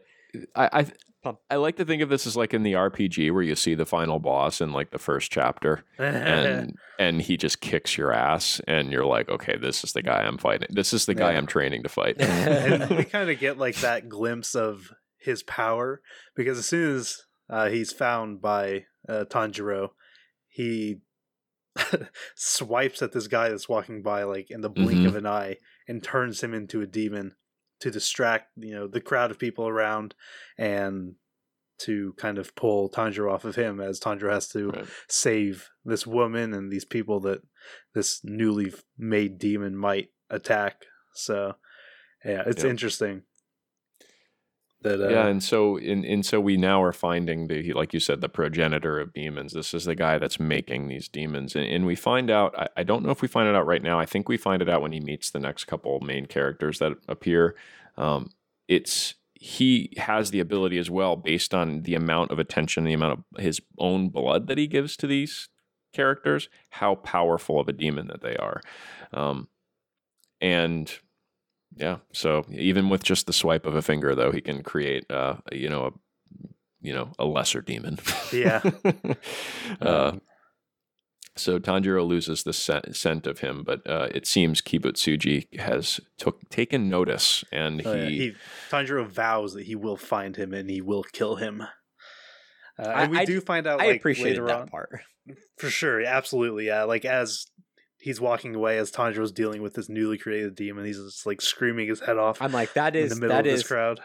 That is action movie fucking gold. That is. It's very tropey, but I love it. So. Yeah. And it's interesting that we find out, later on that the fact that Tanjiro even met Muzan is incredibly rare. Yep. He just saw the Buddha. He did. He saw the Buddha, yeah. But because of this, we get introduced to an important character in the show, a demon by the name of Tamayo. Tamayo, yes, and her helper Yushiro. Tamayo is a demon, but unlike every other demon he's met up to this point, she is similar to Nezuko in some ways, in that she doesn't feast on humans as much as possible. Like she tries to hold her demonness in check. I think what they do, because she is a doctor and she treats people. Yes. She takes blood as donations for, her treatment. hospital, and then she'll just drink some of it. Mm-hmm. Yeah. And we find out that Yushiro is actually someone that she made into a demon, which isn't possible for anyone else other than her and Muzan, apparently. I don't know if they really go into how she's able to pull that off. But she is a doctor, so who knows? Yeah, there seems to be some mystery around her, and still, she will play a role at some point, I'm sure. We don't see her again after this kind of mini arc that we're going through right now, but yeah. She's mentioned, though, for all the while, Kibutsuji is sicking some of his dogs on Tanjiro during this kind of time that he's meeting the doctor and her helper. Kibutsuji's like, well, you guys are going to go kill him because he's a problem. Yeah, we get a very cool battle out of this one. Yeah, and so we meet at this point the Tamare demon and the arrow demon, and they seem to have some pretty good synergy together. Now, I've never heard of Tamares, but they're kind of like balls that ring and have like bells in them, I guess. And this must be something Japanese that I've never heard of before. So we've got a girl who has these Tamare balls and has multiple arms, and she can throw them. And Arrow Demon is a guy who has... It's really weird, actually. He's got eyeballs on his palms, and Tanjiro can see the arrows. Like other people, they can't. No, Tanjiro can't see them. It's what's his name? Yushiro. Puts a seal on his head, so that he can now see them and avoid them. Okay. Yushiro puts the seal, and that's how he's able to see them. I think he's like, because at first he's getting kind of beat up by the arrows, and then eventually these things control. Anyway. Yeah, right. He's able to control these arrows, and it kind of moves matter in whatever direction he wants it to. So it's almost like, if you can imagine telekinesis in a way, where he's just like tossing, Tanjiro or whatever he wants. In fact, he tosses this, and the reason I say that him and this girl had this really good synergy is that he was using her balls, like she'd throw them around, and he would move them and let them bend and move in the direction that his little arrows that he was shooting out of his hands were. So it's like the arrows were kind of a visual that we ended up seeing as the viewer.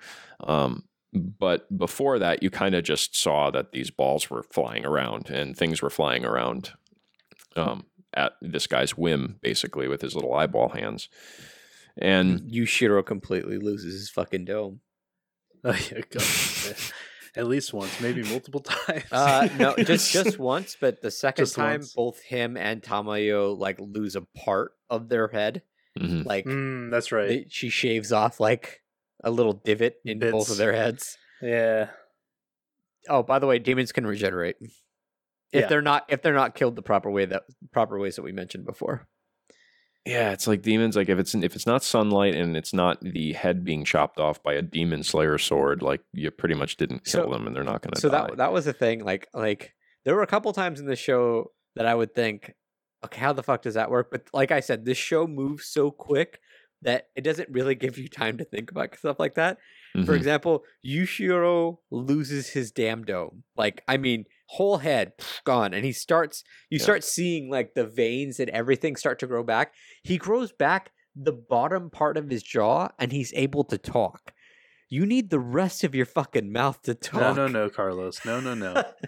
Well, That's not how that works. Logan, what was my speech language pathology class for? Damn it. Nothing. It was a waste of money. I'm sorry to tell you.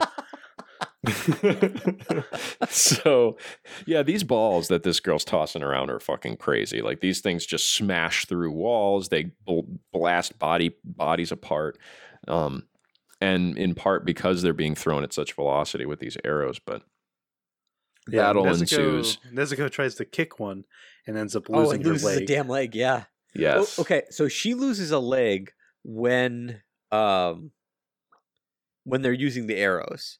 When Yes. Tanjiro starts being able to see the arrows and he cuts them, and then eventually he starts interrupting. What was his name? The guy with the eyes in his hands.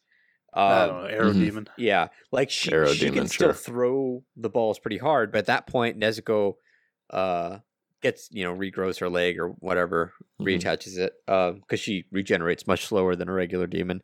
Yeah, and I don't know that we mentioned this, that he's carrying Nezuko on his back with a box. I don't think I mentioned that before, but this is something that was fashioned for him by Urokodaki earlier, where he's able to keep her and carry her with him in this box on his back to keep her out of the sunlight so she can sleep during the day. She can shrink as a demon. She can change her form. Right, and she can shrink, exactly. So she can change her size. And so he's carrying Nezuko around with him. She's not still sleeping. So I don't know that we really addressed the fact that she was actually along with him at this point. This is the first time, though, that we see her kind of,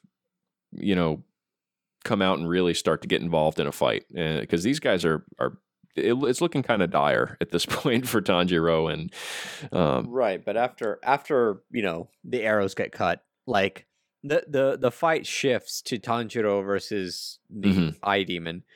Because Nezuko and the what's the balls called? I forget what the fuck they're called. Tamari balls. The Tamari demon are like in an epic competition where she would throw a ball and then Nezuko would kick it back to her because like she still has like epic strength, but without the extra force of the eye arrows or whatever the hell they were.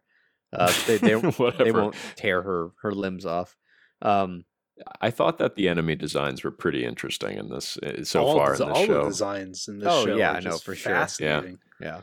I mean, just all of the even the enemies. I mean, we kind of shit on the last group of enemies, but they had that kind of like pull them down into the underground bog through the ground. I mean, that is definitely a neat. terrifying type of enemy. I don't think their design was bad. I just think they were boring. I mean, because there were so many interesting.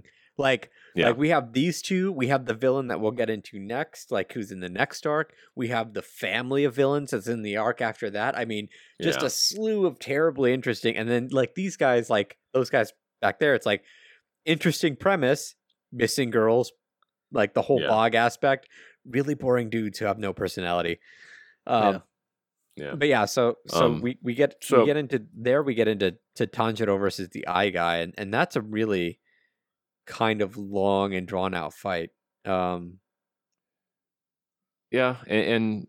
the as you can imagine, through kind of, he's being tossed around. Tanjiro's being tossed around in the air a lot by these arrows, but he's able to use his water techniques to kind of gain momentum and use that to avoid, even though he's airborne in some cases, some of the arrows, to which a point where he's able to finally best the arrow demon guy. Yeah, but even after he bests him, even after he cuts his head off, the demon can still control his powers until he's fully disintegrated.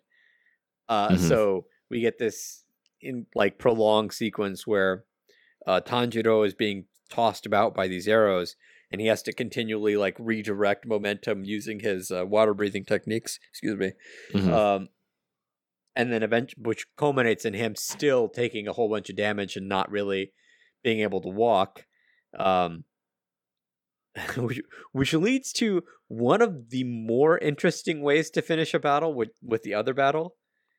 Do you remember how Oh yeah, how the other battle ends? because it's like, so they Nezuko and the Tamari demon finally finished their game of catch. And the Tamari demon's like, you thought that was my full power, but no. And then she grows 4 more arms as she unleashes her power.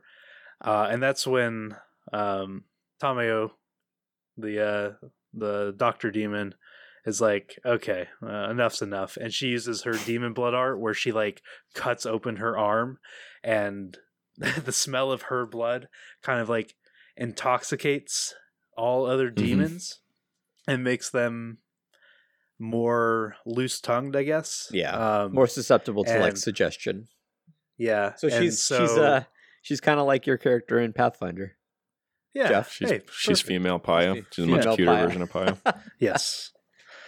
And yeah, Tamayo gets the Tamari demon to, I guess, say Muzan's name, which is taboo. Yep. At least in the presence of non Muzan demons. And the blood of Muzan essentially destroys the Tamari demon from the inside out in a pretty gruesome and brutal way. Yeah. It is a really gruesome scene. And you saw the terror. I mean, that was a really impactful scene too, because you just saw the terror on her face when she said his name. Like, she realized she was just about to die horribly. Yeah. That was a pretty brutal death for probably one of the worst, I thought, for one of the demons, honestly. Sure, yeah. Because again, this is another one where I felt bad for her. She I don't know. A lot of them are living in fear in a way. Then they're evil and they want to kill people, but you saw a little bit of a sympathetic side, I thought, to her before she died. Her last bit, like, it was just there wasn't a whole lot to her backstory from what I can remember. No. It was just she wanted to play. From what I could tell, she was like a little kid when she got turned. So that's why she kind of stayed in that state, keeping the Tamari balls, and that's how she killed people. So I was sympathetic towards the character, kind of, but like not as much as other characters. Sure. No. Like, she was fine. Like, but the way it went about, like the way Tamayo killed her reminded me of Lancer's death in Fate Zero. Like, that kind of trickery to like, I really appreciate that kind of thing. I fucking love that kind of thing. Yeah. I like, it was pretty brutal, but I can appreciate, a fight that ends in something other than, just brute force. Sure. Yeah. Yeah, I always appreciate that kind of thing. And you kind of need that mixed in, right? It's like not every one of the fights could end in Tanjiro, spinning his water blade around and slashing them in half. So this is a nice break, because at this point, honestly, because it's been moving so fast, we saw Tanjiro already at this point dispatch like 5 guys in a row in pretty much the same way. And so this was an interesting departure from that, I thought. And we don't really get much time before Crow shows up again and sends him to his next mission. Well, okay. Before we move on, there are a couple, I think, crucial things that we need to mention here. Like, story-defining things. The reason, or I shouldn't say the reason. Tanjiro makes a deal with Tamayo because she's a doctor and she's experimenting with demon's blood, to have her find a way to turn Nezuko back into a human, because that's his goal. Mhm. That's what he wants. Right. And she says that it is theoretically possible for him to do that as long as she is able to collect samples from extremely strong demons, namely those of the 12 Kizuki, like the 12 pillars of Muzan's empire. So we kind of learn about like the top 12, I guess. Yes, and these two demons, the Tamari and the Arrow Demon, claimed they were part of the 12. They were not. We find out that those that are have a number like tattooed onto their eye, essentially, to signify their number in the 12. And so Tanjiro agrees that whenever he slays a demon who's part of the 12, he will collect a blood sample and send it back to Tamio, wherever she is, because they are also moving and we don't know where they go. In hindsight, it's kind of laughable that he could think he could stand up to the 12, but we find that out later. Yeah. But just wanted to make sure that was stated, because I think that's a good point, probably the most important thing in this entire show. Yeah, I think we're finding that his idea that he wants to save Nezuko, because that's kind of that is the primary focus for Tanjiro, is going through. He wants to save Nezuko. He wants to turn her back specifically into a human, and I think you're right about that being really important too, because it goes also into the idea of him finding humanity in demons. So while I'm wondering if this ends up being the case, will he turn her back into a human, or will he just find the human characteristics that she has as a demon, or be able to bring them out more? I wonder. We don't know. And at this point, she gives kind of maybe a light there where it's like, maybe it's possible. Maybe she could actually be fully saved, but we'll see. The second important thing is that this is also where we find out that Urokodaki, during the 2 years that Nezuko was asleep, used a form of persuasion on her to make every human appear as family to her in some form or fashion, so that she is less likely to give in to her demonic, will, I guess, and feed on people, because that is a struggle for her, despite her desire to not give in to that. So she views humans as her family, and she wants to protect her family. So also which leads to some absolutely fucking adorable moments where she's like patting people on the head because she thinks they're her like younger brother. Yeah. But yeah, we get to move on now, and now, unfortunately, no, thank you. Yeah, unfortunately, we get introduced to the worst part of the show. Okay, so I will say I agree with you. We get introduced to what I consider the worst part of the show, and probably, God, if I had to guess, this might be maybe my favorite arc. Awesome. Yeah, arc. it's I really good. love it. Yeah. But yes, the worst part of the show does get introduced at this point, and continues to. Why is Zenitsu the first character listed on this show? Why? Dude, like, do people? Because he's the loudest. Yeah. Fuck, dude. Yeah, he is honestly why I will not give this show a 5. Yeah, same. Yep, me too. Okay, so before we're going over this. This is a long time. Like it's but we do like. I want to give this arc credit, but I have to say, okay. So we get introduced to Zenitsu here. We've all pretty much just stated our opinion on him. So Zenitsu comes about in this arc about like a haunted mansion that we'll get into in a second. I don't want to talk to him about him a whole lot more after this. He is a demon slayer. He came up with Tanjiro during his. He was one of the 4 that survived during final selection.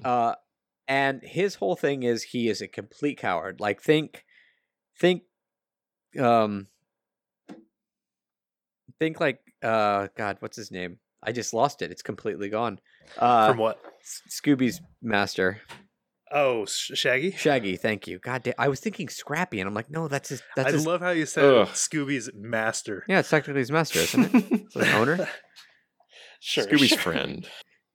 To be fair, I have been watching. I had Scooby's been watching Shaggy's an anime master. about a girl who wanted to be a dog, who wanted a master. Sure, so, Sure. anyway, Fair. my brain. So he's essentially Shaggy from Scooby Doo, but turned up to 11. Like, okay, there are parts in the show, like in this arc, and in a later arc that make me sympathetic towards him. It's really sympathetic to a person Yeah. who is a coward in a world full of fucking demons that could like rip your head off and literally want to eat you.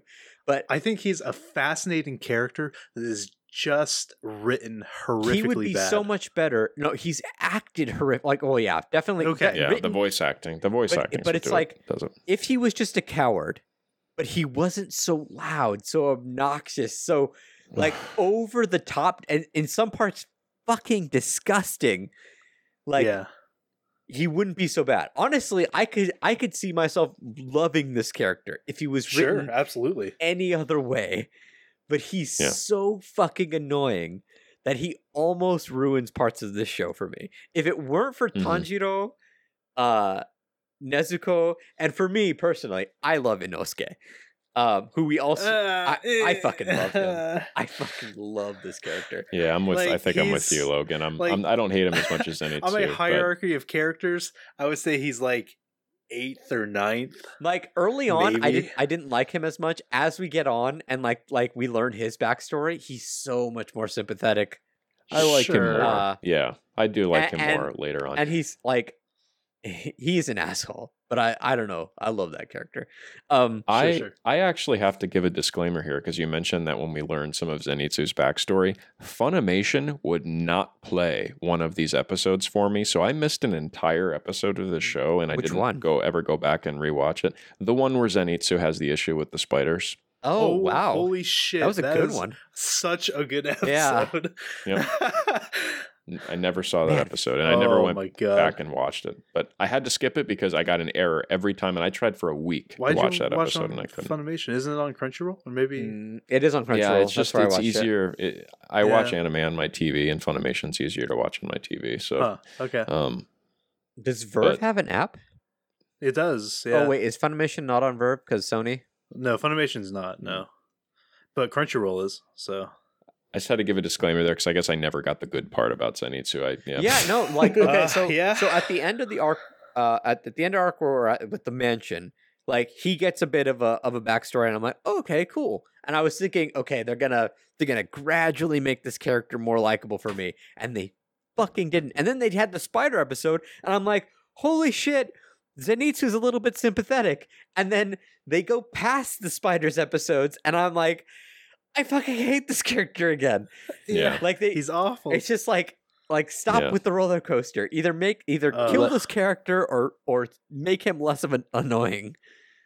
Yeah, and I'm hoping. I mean, he has that really cool thing, and he'll show this in this arc, in the mansion Yeah. arc we're about to talk about, because I They do show want it to in talk that about the episode mansion you arc because missed, it's too. really freaking cool. He has this like trance like state that he goes into where he's just like fucking like level 10 badass for a second, and then he goes back to being a little bitch again. Yeah, it's not So- clear whether he's cognizant of that. Well, I think No, he's not. He's not. He's not He's at all. not. Yeah, he's not.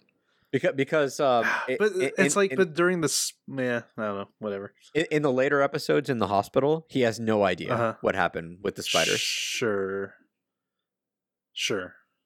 I'll have to go back and rewatch that episode because I knew what happened, but I never watched the episode, so I figured I don't need to go back because I know how it ended. No.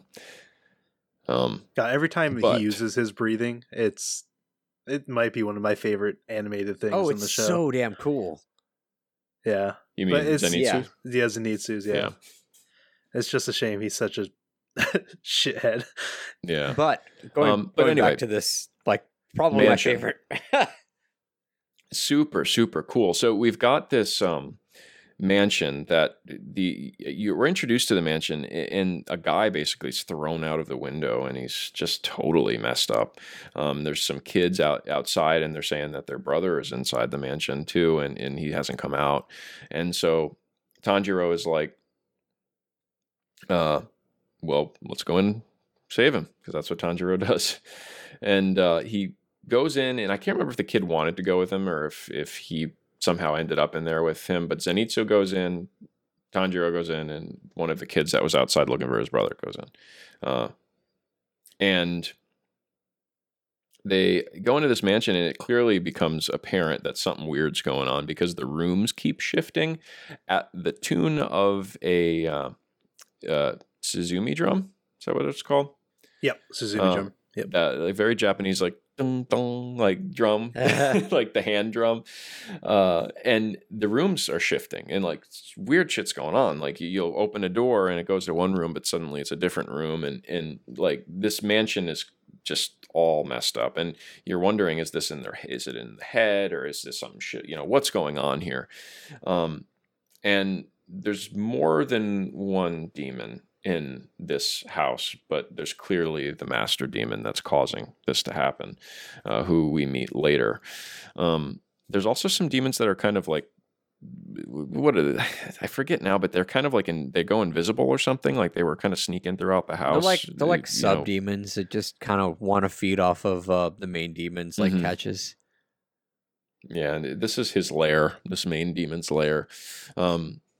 And so eventually, through one of these shifts, we're introduced to the main demon, who has these freaking drums on his body.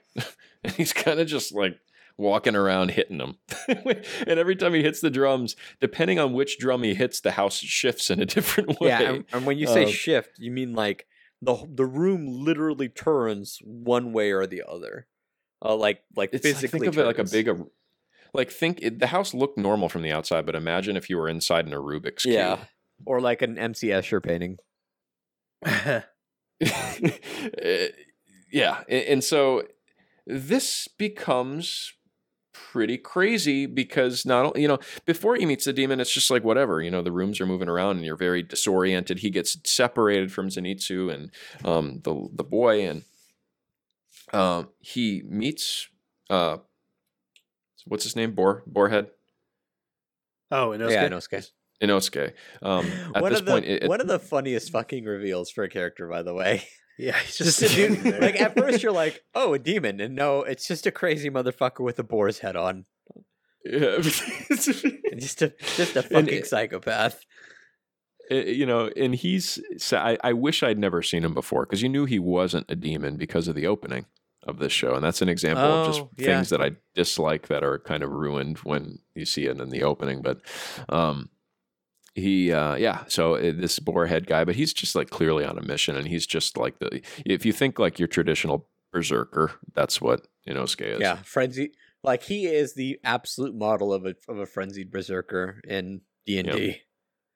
He's got two swords, like two katanas that are serrated, I guess you'd call it, where they're like chopped, chipped. The blades serrated, personally serrated. There you go. Serrated by hand. Serrated.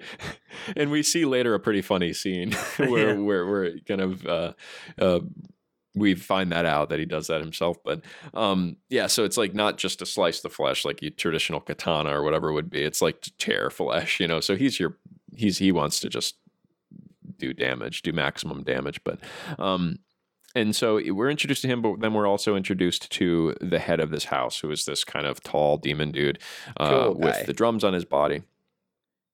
Oh, a what? Kyo guy. That's his name. Kyo guy.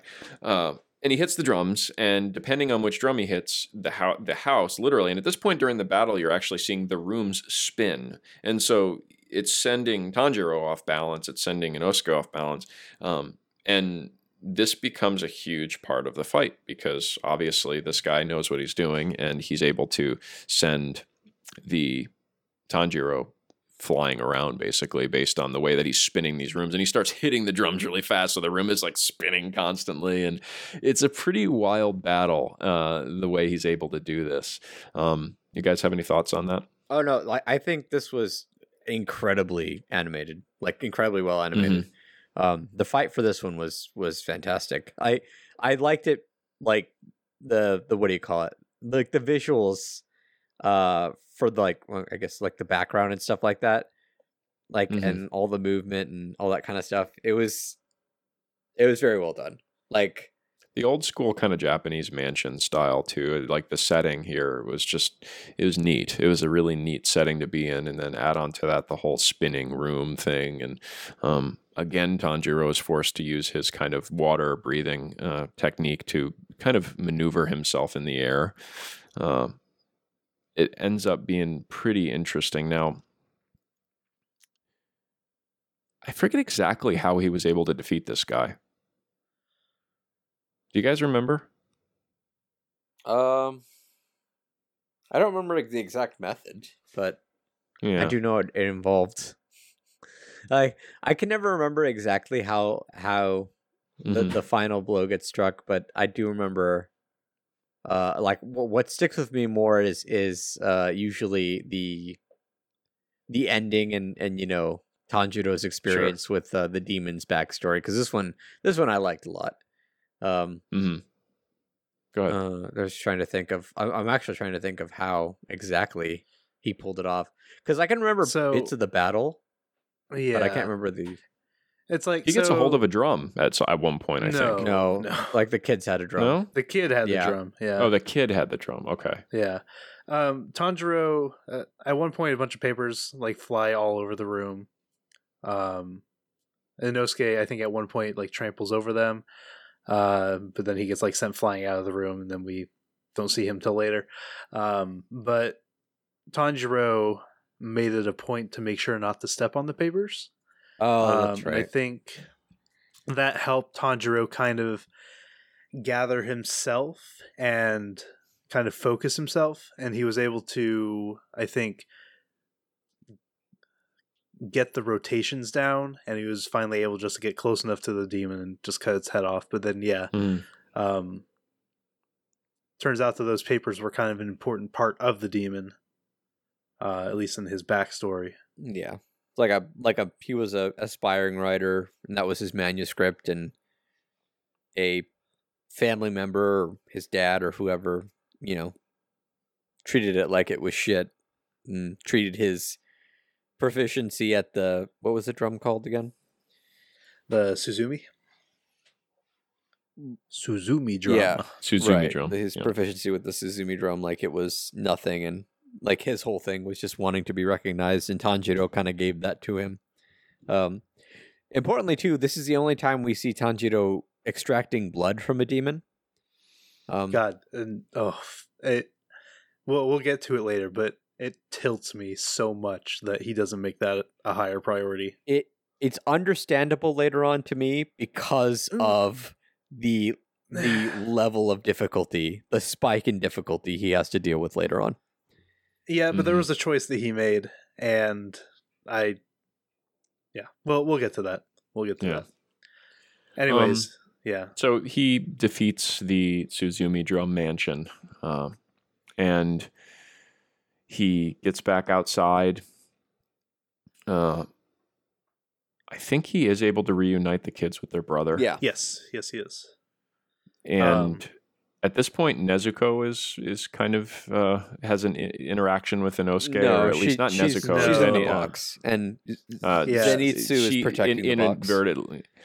So here's a cool part about Zenitsu, right? He's kind of protecting Nezuko because he realizes how important the box is to Tanjiro. Well, yeah, before they go in, Tanjiro sets the box down with Nezuko in it with the two younger siblings and says that if anything happens, this will protect you.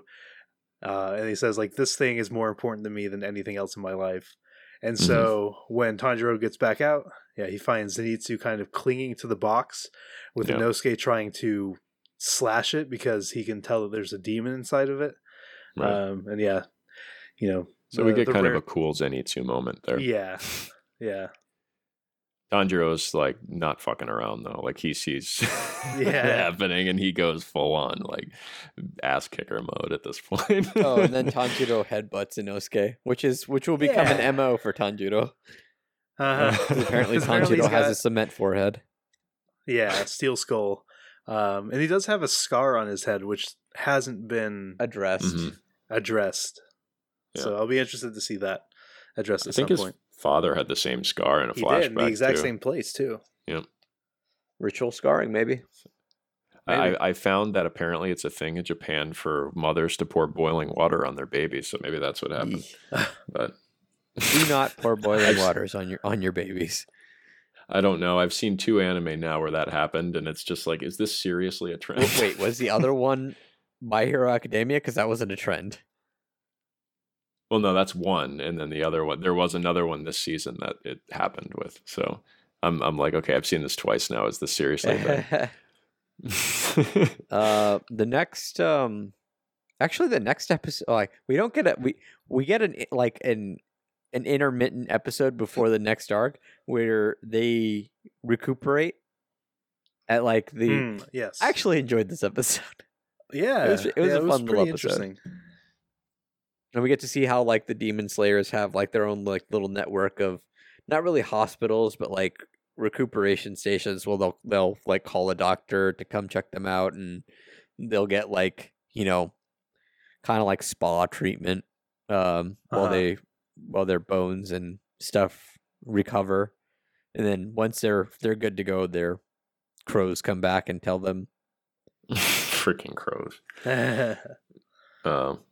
Yeah, so you got a down episode finally. After like 15 episodes, there's finally a down episode, or 14 or whatever. Zenitsu meets Nezuko, and Nezuko will not have anything to do with him. Yeah, so he falls madly in love with her or whatever. This is where after this episode, though, we go into the longest of the arcs as far as enemies are concerned. Sure. You kind of referenced it earlier, Carlos, the family of demons, but we don't necessarily know that just yet because they get to the mountain.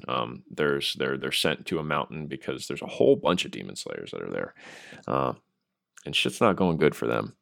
There's a lot of casualties in this mountain, and we'll kind of come to find out why. But yeah, there is a family of demons here that need to be dispatched, and I'm just going to be honest. It's 1:15 in the morning, and I'm going to let you guys take over as far as explaining that. we can go over it. We can go over it pretty quickly. So yeah, this is a stretch of about I want to say 7 episodes. Something like that. Yeah. Where they're dispatched to this is, I should say, Tanjiro, Inosuke, and Zenitsu, along with Nezuko, are dispatched to a mountain, Mount Nakagumo, where, you know, initially a group of demon slayers had been dispatched. They were kind of the backup because backup had been requested, and, you know, it sounded like shit was getting fucked up over there. Initially, they run into a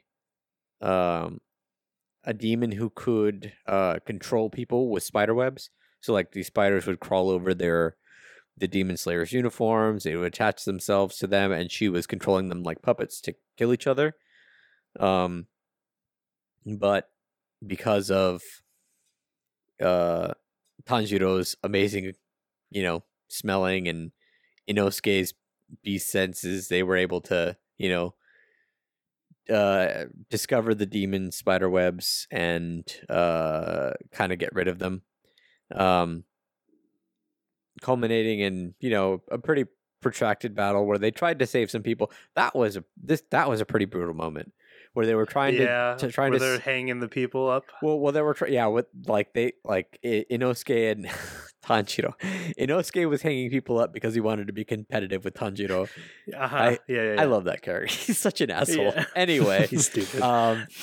But like after they saved them, the mother spider demon, which is what she's listed on my anime list, just uses a spider web to snap all their necks. So like all their efforts were for nothing. All for naught. I did enjoy this fight though, because eventually the mother demon, like, it's kind of brought to light that she's being controlled by her quote unquote son, through threats of, you know, the father intervening. So she uses her, most potent puppet. Puppet. Yeah, which is like the headless corpse of a demon that she just controls. And Inosuke gets a little banged up, but through teamwork, he launches Tanjiro at the mother spider demon, and like in a moment of thinking while he's heading towards her, she has like a kind of a moment of, well, fuck this, I'd rather be dead than be in terror all my life. And she kind of, God, I love that so much. It's such a it's so gentle. It's such a sad scene, but it's such an impactful scene. Like, and just like the way that, like, every move that Tanjiro has done so far has had such like impact with his spinning and his just like his strength and stuff. And to see him like change to this like breathing technique where he just kind of glides in, very quickly, and like gently kills her is I thought it was beautiful. It was really nice, but it was also like the whole dynamic was like, I can't imagine being like so afraid of something like, you know what, I would fucking rather be dead, rather die. Yeah. We kind of see the family dynamic here a little bit with the younger son demon. I think his name is Rui. Rui, and how he's kind of watching her, and he's kind of basically saying like, "You're worthless. Why are you not killing them?" And wait till father hears about this. And he's kind of like, you could tell the kid's a little prick, right? And he's really egging her on, and she's clearly terrified of him being there, seeing that, and saying those things. So we start to get an idea of what this demon family dynamic is. Right. Yeah. And I just go ahead. Oh, okay. I was just you say what you were going to say first. I was just gonna like we keep going from here. And like you said, like with the family dynamic, Jeff, like we move from family member to family member until we find out what the whole family dynamic is about. Through the last battle with the last puppet, Inosuke gets pretty banged up, and he gets left to deal with the dad. Which is kind of messed up, but well, I mean, because they kind of find the dad, they're fighting the dad, and then Tanjiro gets kind of like baseball batted away by a giant tree. That's right. Inosuke is kind of like having a rough go of it with the dad. Ends up, the dad is like by the way, like has a spider face, and he's a big jack dude. He's the most metal demon in this whole brick house. Like he literally metal. He belongs on a metal album. Like, holy shit. Inosuke gets pretty messed up by the father demon, and then eventually more backup arrives in the form of Giyu, who was the original demon slayer that we met at the beginning. And holy shit, Giyu's a badass. And he makes quick work of the father. Who appears to be just like unstoppable. I mean, like the blades were just not even piercing his skin. Inosuke's blades broke. Yep. Both blades. So, and I thought Inosuke was dead in this fight. He was close. He looked like his head was like crushed by the father. I think the throat was crushed, and I think his throat was crushed. Mention that later on, but but Tanjiro gets batted away. And he comes across Rui and another demon who we find is the sister, in quotes, of Rui.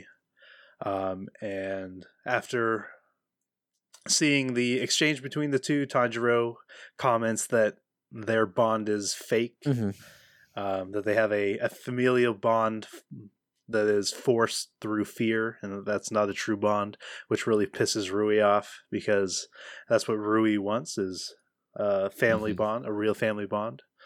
I think this whole thing too, this was probably one of my favorite moments, or at least one of the more not touching, it was a sad moment, but when we really see how the younger sister was brought into the family, and what happened and how that all went down.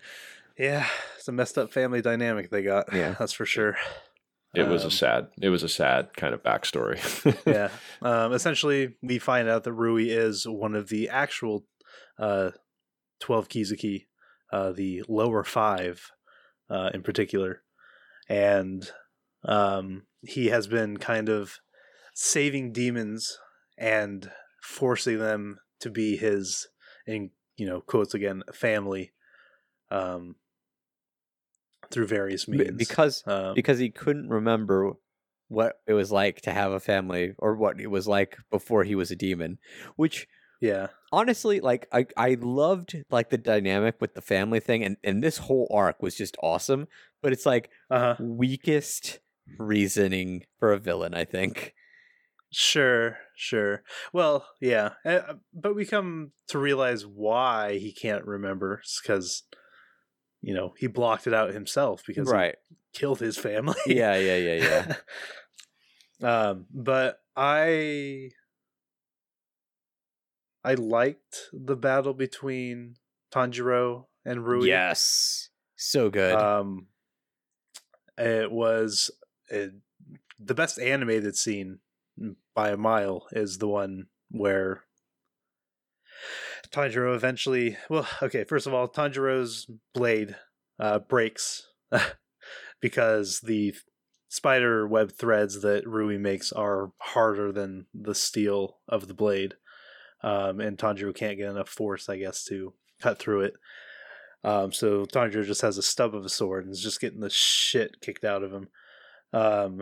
But eventually, Rui kind of like takes Nezuko hostage because Nezuko protects Tanjiro at one point, and Rui sees this true familial bond and is like, I must have that. And so he takes Nezuko and is like, I will force you to be my family just like everyone else, because he learned nothing. Yeah. And so he's got her kind of like hanging up in these webs, all like cut, and she's bleeding and everything, so as she struggles.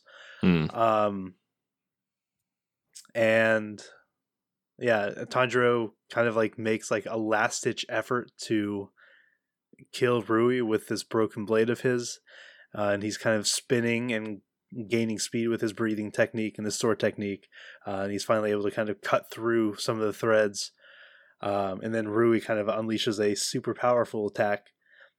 And this moment kind of was a head scratcher for me. I wasn't too thrilled about how this was kind of presented, but he remembers a technique that his father did for this dance.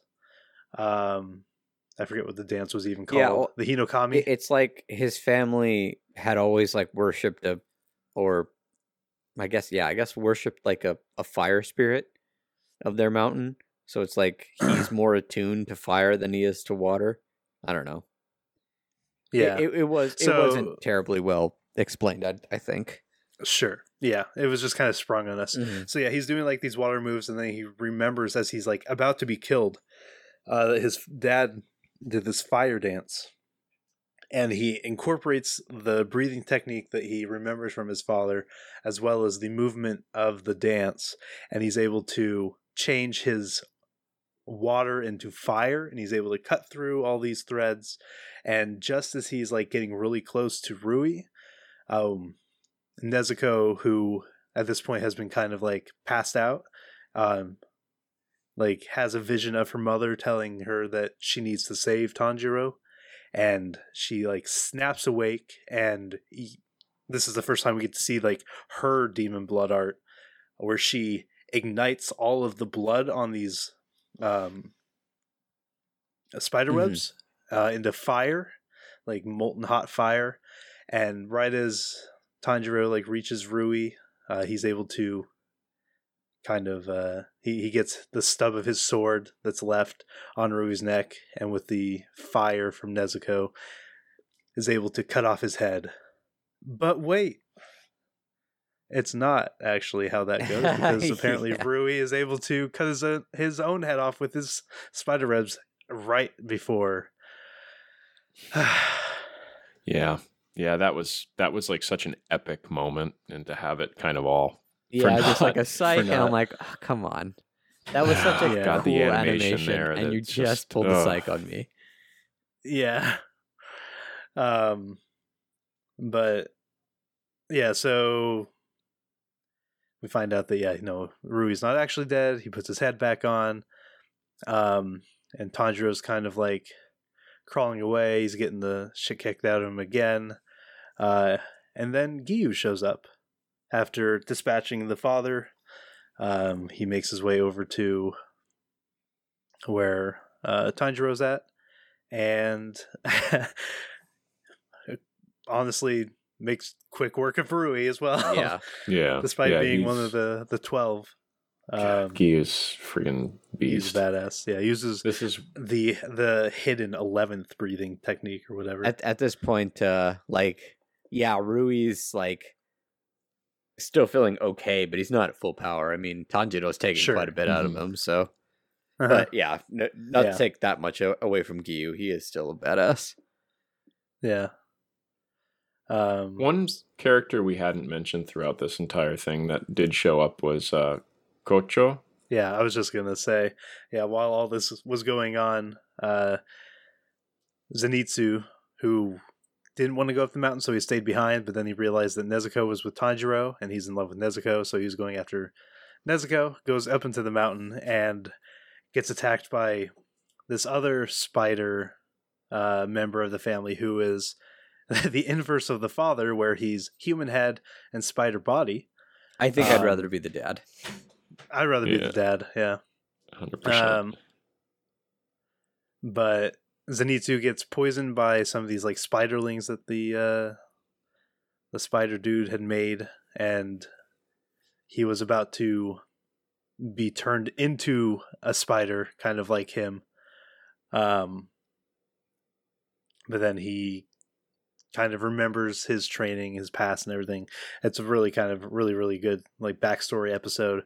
And he harnesses his power again after passing out and falling out of a tree. And yeah, we got to see his just incredible thunder breathing technique again. Yeah, that's the episode I missed. Yeah, you should definitely go back and check that out. But yeah, after he does his business with that spider, he's kind of still poisoned and dying on top of this like house thing. And yeah, Shinobu Kocho shows up, who is probably my favorite character in this anime. I love her, man. And honestly, I know the animation for the scene where Tanjiro is able to go after Rui is probably the best animation-wise. Her breathing technique, her art, whenever they show the butterflies and the scenes and that serene, it's the most beautiful part of the show for me. I love it. I love her scenes. Mm-hmm. And she's just so sassy in like such a subdued way. Yeah, she's very like passive aggressive. No, she's like I loved her so much. Like I'm worried because of that. If we get any more, I'm worried she's gonna fucking die. Well, yeah, that's I think a worry for every single character in this show, honestly. But I feel like with the backstory they gave her, with like who her mentor was, and the fact that she has a little protege now, I'm like, and the protege seems to be like a main focus, or could be a main focus of like Tanjiro and Inosuke and the other guys. I'm just like, fuck, you're gonna kill her off, aren't you? Yeah, but no, well, I do agree. We'll see, her because her sword and stuff like that, everything about her is super unique. Yeah, she's the only. So there's what are called Hashira, which are like these super strong demon slayers. That's like the highest rank of demon slayer. She's the only Hashira who is unable to decapitate demons just because she's not strong enough. But she is an alchemist and has made many poisons lethal to demons.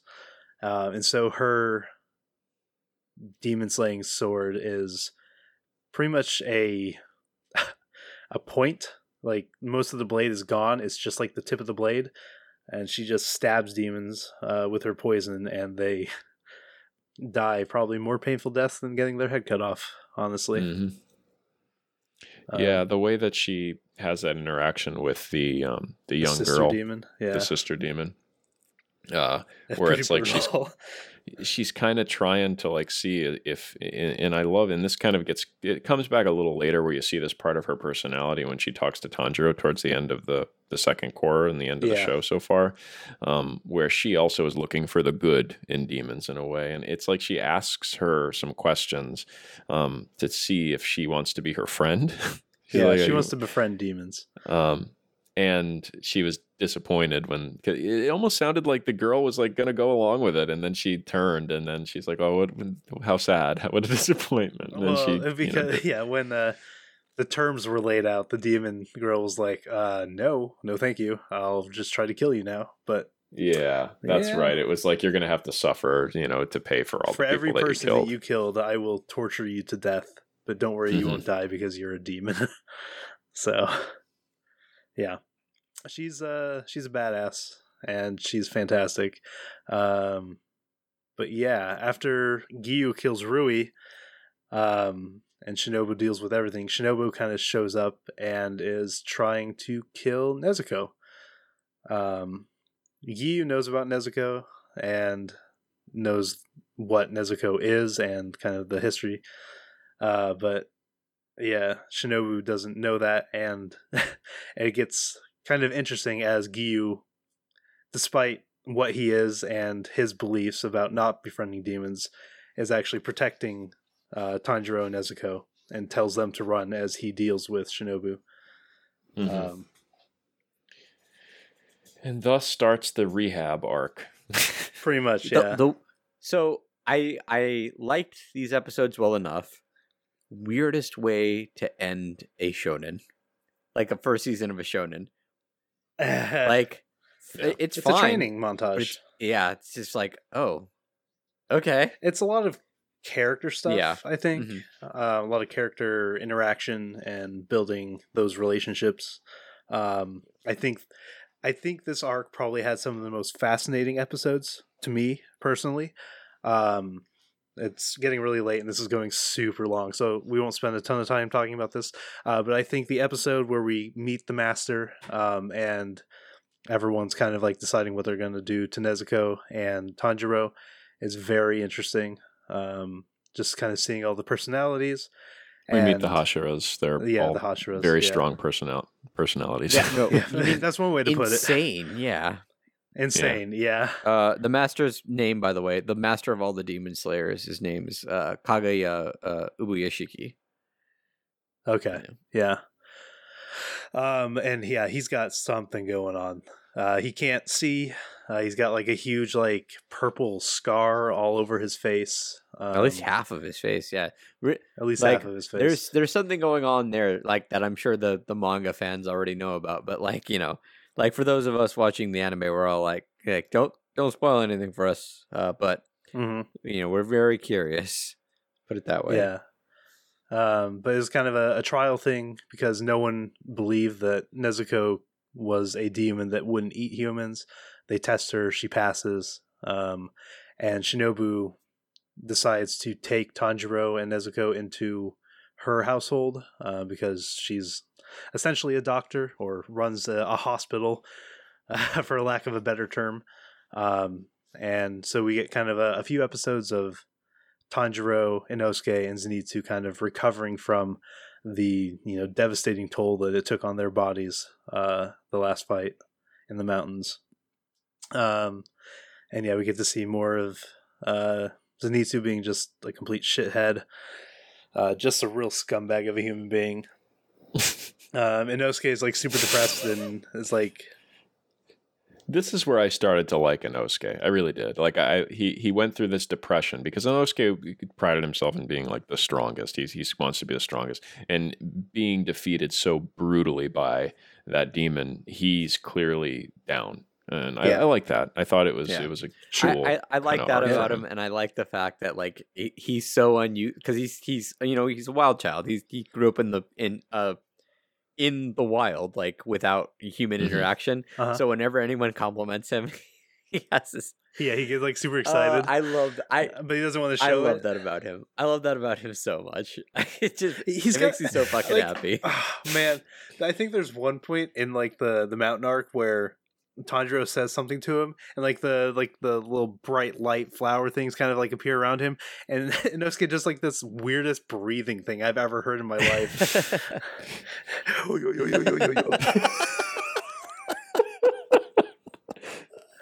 Yeah. Anyways, yeah, they're all kind of like trying to get over their various ailments and depression and injuries and stuff like that. But the best thing, in my opinion, about this arc is that we get a good amount of Kanao, Best girl, who is best girl. Yeah, I'm with you. See, disagree. 100%. Nezuko's so good. But Nezuko is fantastic too. But Kanao is just so cute, and her backstory is pretty tragic. Yeah. I'm excited to see a lot more of her. I'm sad we just got to really meet her in the end. And I love the way that they showed her backstory and then closed the interaction between her and, oh my god. And Tanjiro? And Tanjiro. I'll let you go ahead and explain it if you want, because I thought it was awesome. Kanao was kind of like an orphan child.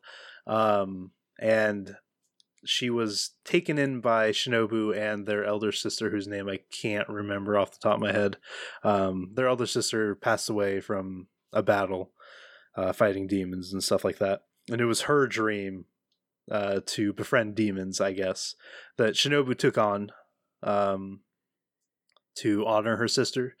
So Shinobu doesn't necessarily like the idea of befriending demons, but she feels like it's her duty to carry on her sister's wish. But yeah, they see this young girl kind of being dragged across a bridge, and they stop the guy kind of walking her, because I think she's got like a rope around her neck or something like that. She's a slave. And so the elder sister throws money at the dude and like steals Kanao and makes her part of their family. But because of the way that she was raised, she is emotionally unable to make decisions for herself. So she was given a coin that she uses to make all decisions for her. Like if she wants to talk to someone, she flips the coin. It's a yes/no kind of thing. So the way the interaction between Tanjiro and her kind of ends is Tanjiro asks to see her coin and flips the coin way up in the air and says that, if it's heads or whatever, then from now on she has to make decisions with her heart instead of this coin.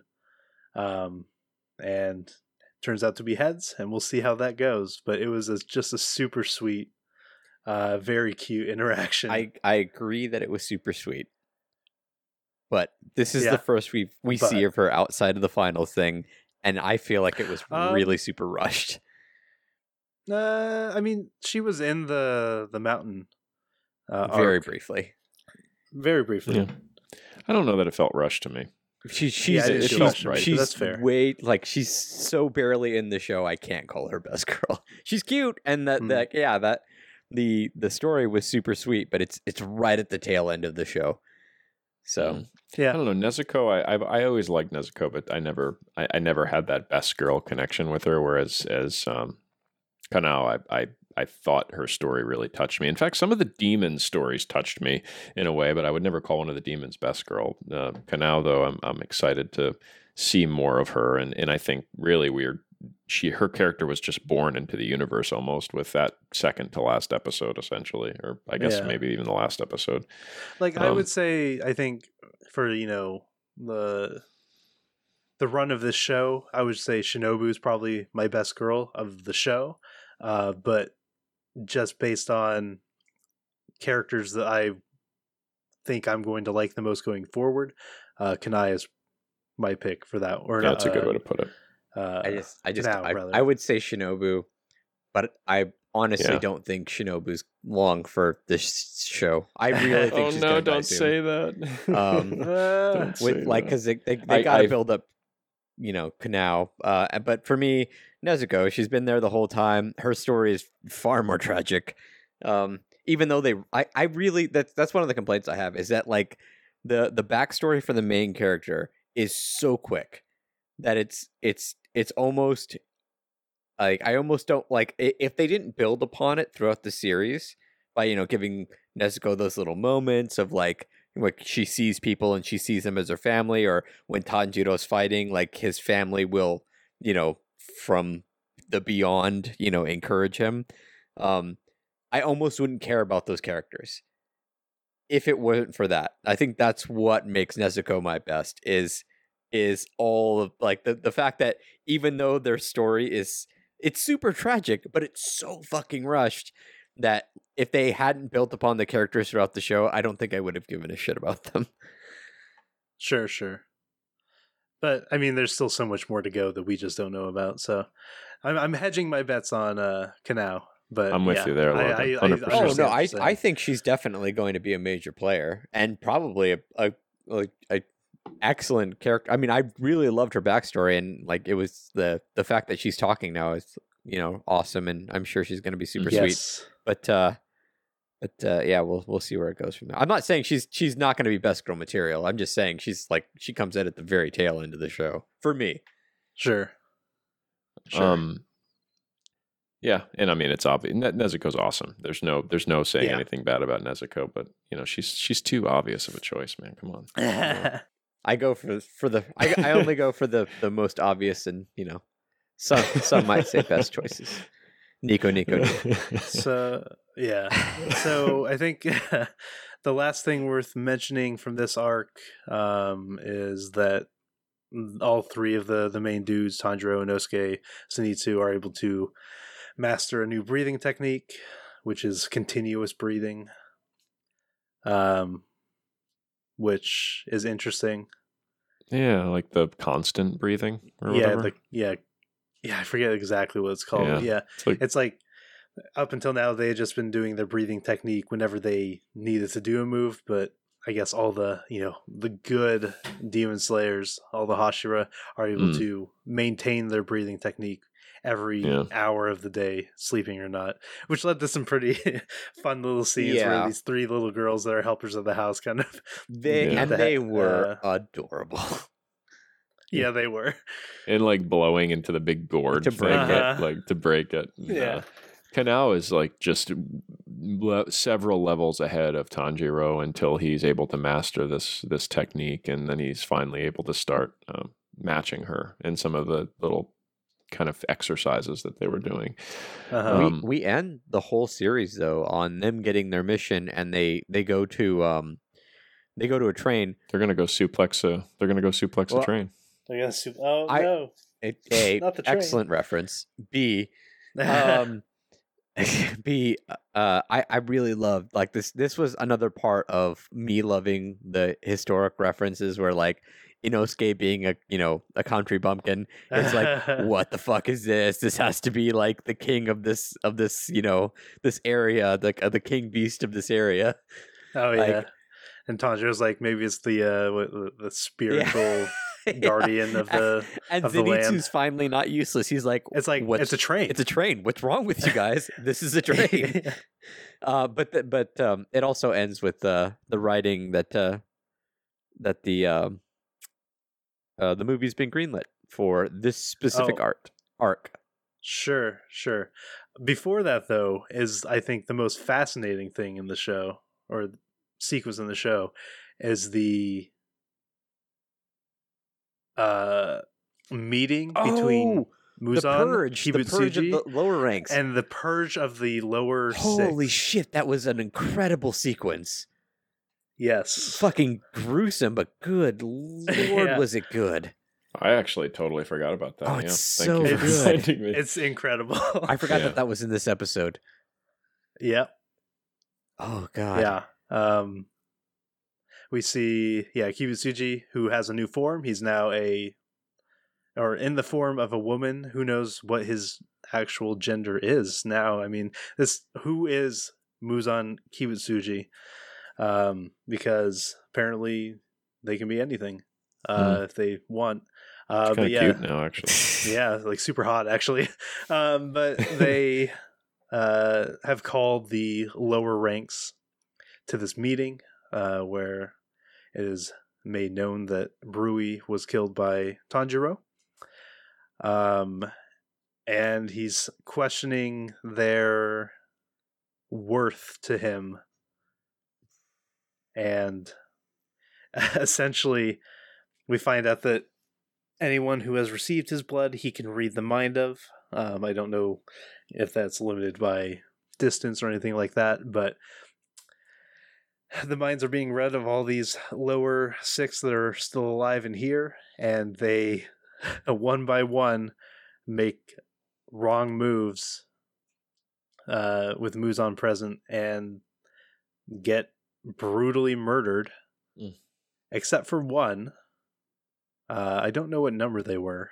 She was number, like, one of them, right? 2? Or let me see if it says. The crazy one. Oh, it was lower 1. It was 1. Number 1. Who says it would be an honor to be killed by Muzan, and thanks him for killing him last. And Muzan appreciates that answer and injects that demon with more of their blood, making them stronger. And we will get to find out what this demon is all about, because they are the bad guy for this next arc in the movie. Yeah. Yep. It really just sets the stage to the power level of Kibutsuji. You know, it's like just like bits of his blood or its blood make these super powerful demons, and just to think this is the last boss, and just it's setting like such an enormous curve for what has to be achieved to match his power, to have a chance against him. You know, it's really fascinating. I love the world building in this show, and how it is bringing. It set the stage. The way it set the stage, and we already know who the final boss is, but I just don't see how ever we're going to have a Demon Slayer who's powerful enough to match him. So, well, I suppose we'll just have to keep watching. Wow. Okay. Got a long way to go. Yeah. Well, Jeff, this is your show, sir. So, the honor of scoring it first. Obviously, I need you guys to watch it with me, because I can't remember all of the important plot points on my own. So it's also super late. Yeah. So, yeah. I mean, great show at this point. Season 1 was awesome. Hard to find too many bad things to say about it, but obviously we've mentioned them as we've gone through some of the things that irked us. Zenitsu being the primary one. It's a shonen. Great start. I hope it continues. And man, I'm not even going to mention Ai-chan in this one. Ai-chan can't be in this universe. I can't risk her. You guys ready? Do you have anything else to say before we give our scores? I think we're ready. I think we exhausted it. I'm gonna go 4.5. To me, it feels very solidly at a 4.5. Yep, I'm right. That's where I'm sitting as well. Yep, 4.5. That's actually I have it listed as a 9 on Mel. So, I mean, it's just a shame that Zenitsu exists. It definitely could be a 5 without Zenitsu, or at the very least with a rewritten Zenitsu. Yeah. Like, I'm not sure if you guys are looking at the promo art, but he looks so cool in the promo art. Yeah. He does, because that's his thunder form. Yeah, but I'm just like, why can't he? I'm not saying like just make him another like standard stock badass, but like make him suck less. Yeah, he can still be a coward. Just make him suck less. It's like the voice actor. It was pain. Like I had to turn the TV down at times in scenes where he was in, because it's just non-stop. Yeah, it's like just constant, man. But that's not to take away from the positive. I mean, obviously we're giving it a 4.5. I mean, excellent animation, amazing fight sequences, like pretty good music. Like the OST didn't blow me away, but it worked for the situations. We were clearly drawn into many of the characters, even villains. And then there's so much more left to explore. Like so many loose ends that we can get excited about seeing more in the upcoming movie. And then I'm going to assume the eventual second season. So hopefully. I mean, this seems to be a show that's taken the larger anime community by storm, and even people who, aren't like the biggest anime fans are taking notice because it's a shonen, and shonens usually get a larger reach. So I'm excited to see where it goes. So cosplayable too, man. Like as far as couples cosplay goes, Tanjiro and Nezuko, man, I'm expecting to see a lot of that cosplay in the future. Hell, Avali May already did it on the TFT, on the TFT stream today. Tournament. Yeah, and she did the Nezuko run, like hands behind her back. Oh, so good. I'm not calling that Naruto run anymore. Oh, to be fair, it's not technically a Naruto run. Anyway, before I jump down that rabbit hole. So yeah, it's going on 2:00 in the morning here for me, guys. So I'm ready to sign off. We still have anything to else read. you want to say? All these things. Yes. Oh, that's right. We have to read. You know what? I am awake enough to do it. I don't want to. You sure? I love you guys in the community so much that I definitely don't want to. Logan asked you guys a thing, and you guys wrote us some damn fine answers. But we have been doing this for holy fuck, almost 4 hours. Almost 4 hours. We really need to cut down the Demon Slayer. Yeah. I mean, honestly, this could have been its own podcast. It really could have. But so what we're gonna do is we asked you what were your favorites from this anime season, summer 2019, and you gave us a ton of answers, and we appreciate that. So what we're gonna do is we're gonna just list off what each of you said show-wise, and if people are interested in your opinions about each show, they can go to our Discord. And please do. We have a great community, and we'd love for you to answer these questions in the future. And maybe if we don't have a show as impactful as Demon Slayer, we won't take 4 damn hours. Anyway, let's go. Yeah. Anyways, okay. First one from Jekyll Geek here. For summer, I really enjoyed Dr. Stone, Fire Force, and Vinland Saga, as well as Demon Slayer and Fruits Basket. All solid. Who wants to take Full Metals? Full Metal listed his 3 for summer were Demon Slayer, Vinland Saga, and Fire Force. 2 of those are continuing. Good choices. Native, I'm going to take Native and B-Tag. Okay. Native says, didn't watch anything, but enjoyed Nezuko memes. Yeah, I think I enjoyed Nezuko memes too. B-Tag for the summer 2019 top 5, Given, Copcraft, Mix. Is Mix an actual show? Yep, it is. It's a baseball show. Kochuki Wakaki Nobunaga and Grand Belm.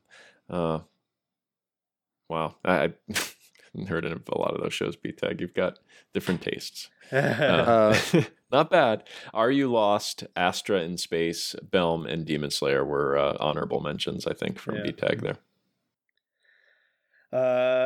Companion Cube, Eric, my roommate. He finished 5 anime this season, 4 that he can speak to. Copcraft was his number 1. Lord Elmoy, The Second Case Files, Rail Zeppelin, Grace Note was number 2. Number 3 was Grand Bell. Number 4, Are You Lost? And I assume that he'll enjoy the conclusion to Demon Slayer, so we'll probably throw that on his list. Carlos, Crash. Okay. Just read it. Yeah, I'm trying to read through.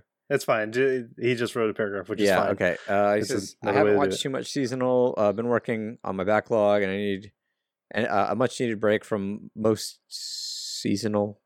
Started and dropped Astro. Wasn't a fan of it at all, but I won't harp on that. I've said my piece on it. I'm still chugging through Fruits Basket, which is still fantastic. Not sure if that's last season or the one before. I've lost track. Although I do intend to watch Vinland Saga. You should. It's pretty good.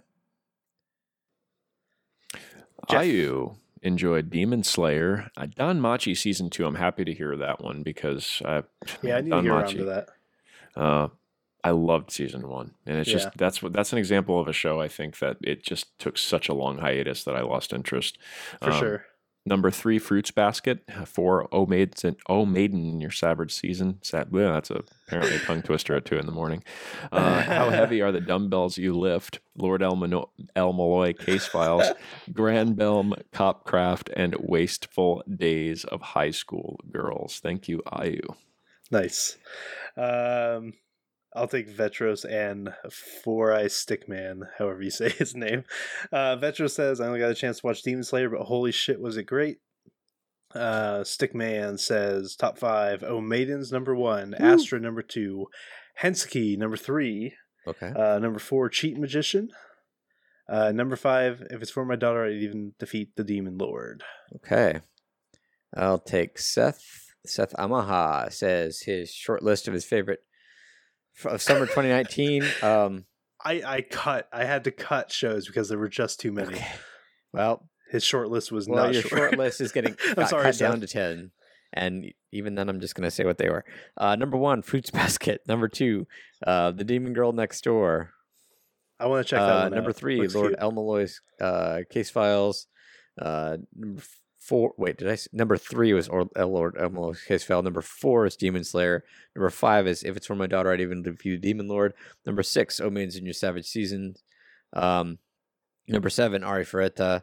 Number 8, Astra Lost in Space. Number 9, Hensuki. Number 10, Yuno. I just want to make a couple of comments about Seth's. He Demon Slayer dropped mostly because of Tanjiro, I'm guessing. Or not Tanjiro, Zenitsu. And Ari Ferretta, he agrees with me that the harem makes that show enjoyable. So I just had to mention that. And then, did you have anything else you wanted to add, man? No. Manson's next.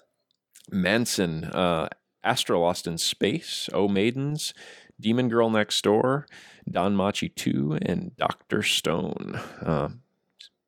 And I guess I'll just finish this off if you guys don't mind. Sure, go ahead. The Quastanistado. I don't know how to pronounce your name, man. Sure. I like it. It's good, though. Best of the season for me, 1 core, not 2 cores like Vinland Saga, would be Dr. Stone, which I think is also it's a 2 cores. That's okay, though. And Judude says Copcraft, but that's the wrong answer because it should be How Heavy Are the Yeah, Dumbbells seriously, You're dude. Lifting. Yeah, he just hasn't What the finished fuck?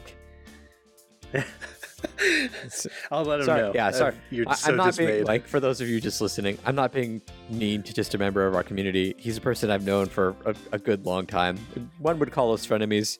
I might have to kill him for not finishing this show. Well, as long as you can dance on his Oh, corpse that's or true. his Yeah, we grave or actually, whatever. yeah, for the listeners out there, I actually do have a standing agreement with Judude69 or Phil from our Discord from a long time ago that whichever one of us dies first, the other one has to put his dancing shoes on and dance on the grave of the other one, which I do have to get around to telling my family. Otherwise, it'd be really weird if just a random Polish guy started like dancing on the grave of their recently deceased family member. Oh, man. Also, you have to sing Dance on Corpse, Okay. which is Dance on corpse. Yeah. Dance on corpse. Dance on out of here. Good night. If you would like to join our Discord and let us know what anime you loved from the summer season, or just come join us for our various group watches or game nights or whatnot, or just talk anime games or whatever, you can find us I've on been our streaming various... more on Twitch, Oh, too. he so- has. Yeah, you did. You did a Hamaji record, a Fire Emblem stream. So you can catch more of that stuff on our Twitch, which is twitch.com/anime_arcade. We are on Twitter at anime_arcade. We're on Facebook at facebook.com/animearcade. We are on Instagram at _anime_arcade. Our email is mail.animearcade@gmail.com, and our website is animearcade.net. Find us on any of those. We'll get you an invite to our Discord. Come have fun with us. But for now, Our bar just did the outro. Thank you, DJ. boy.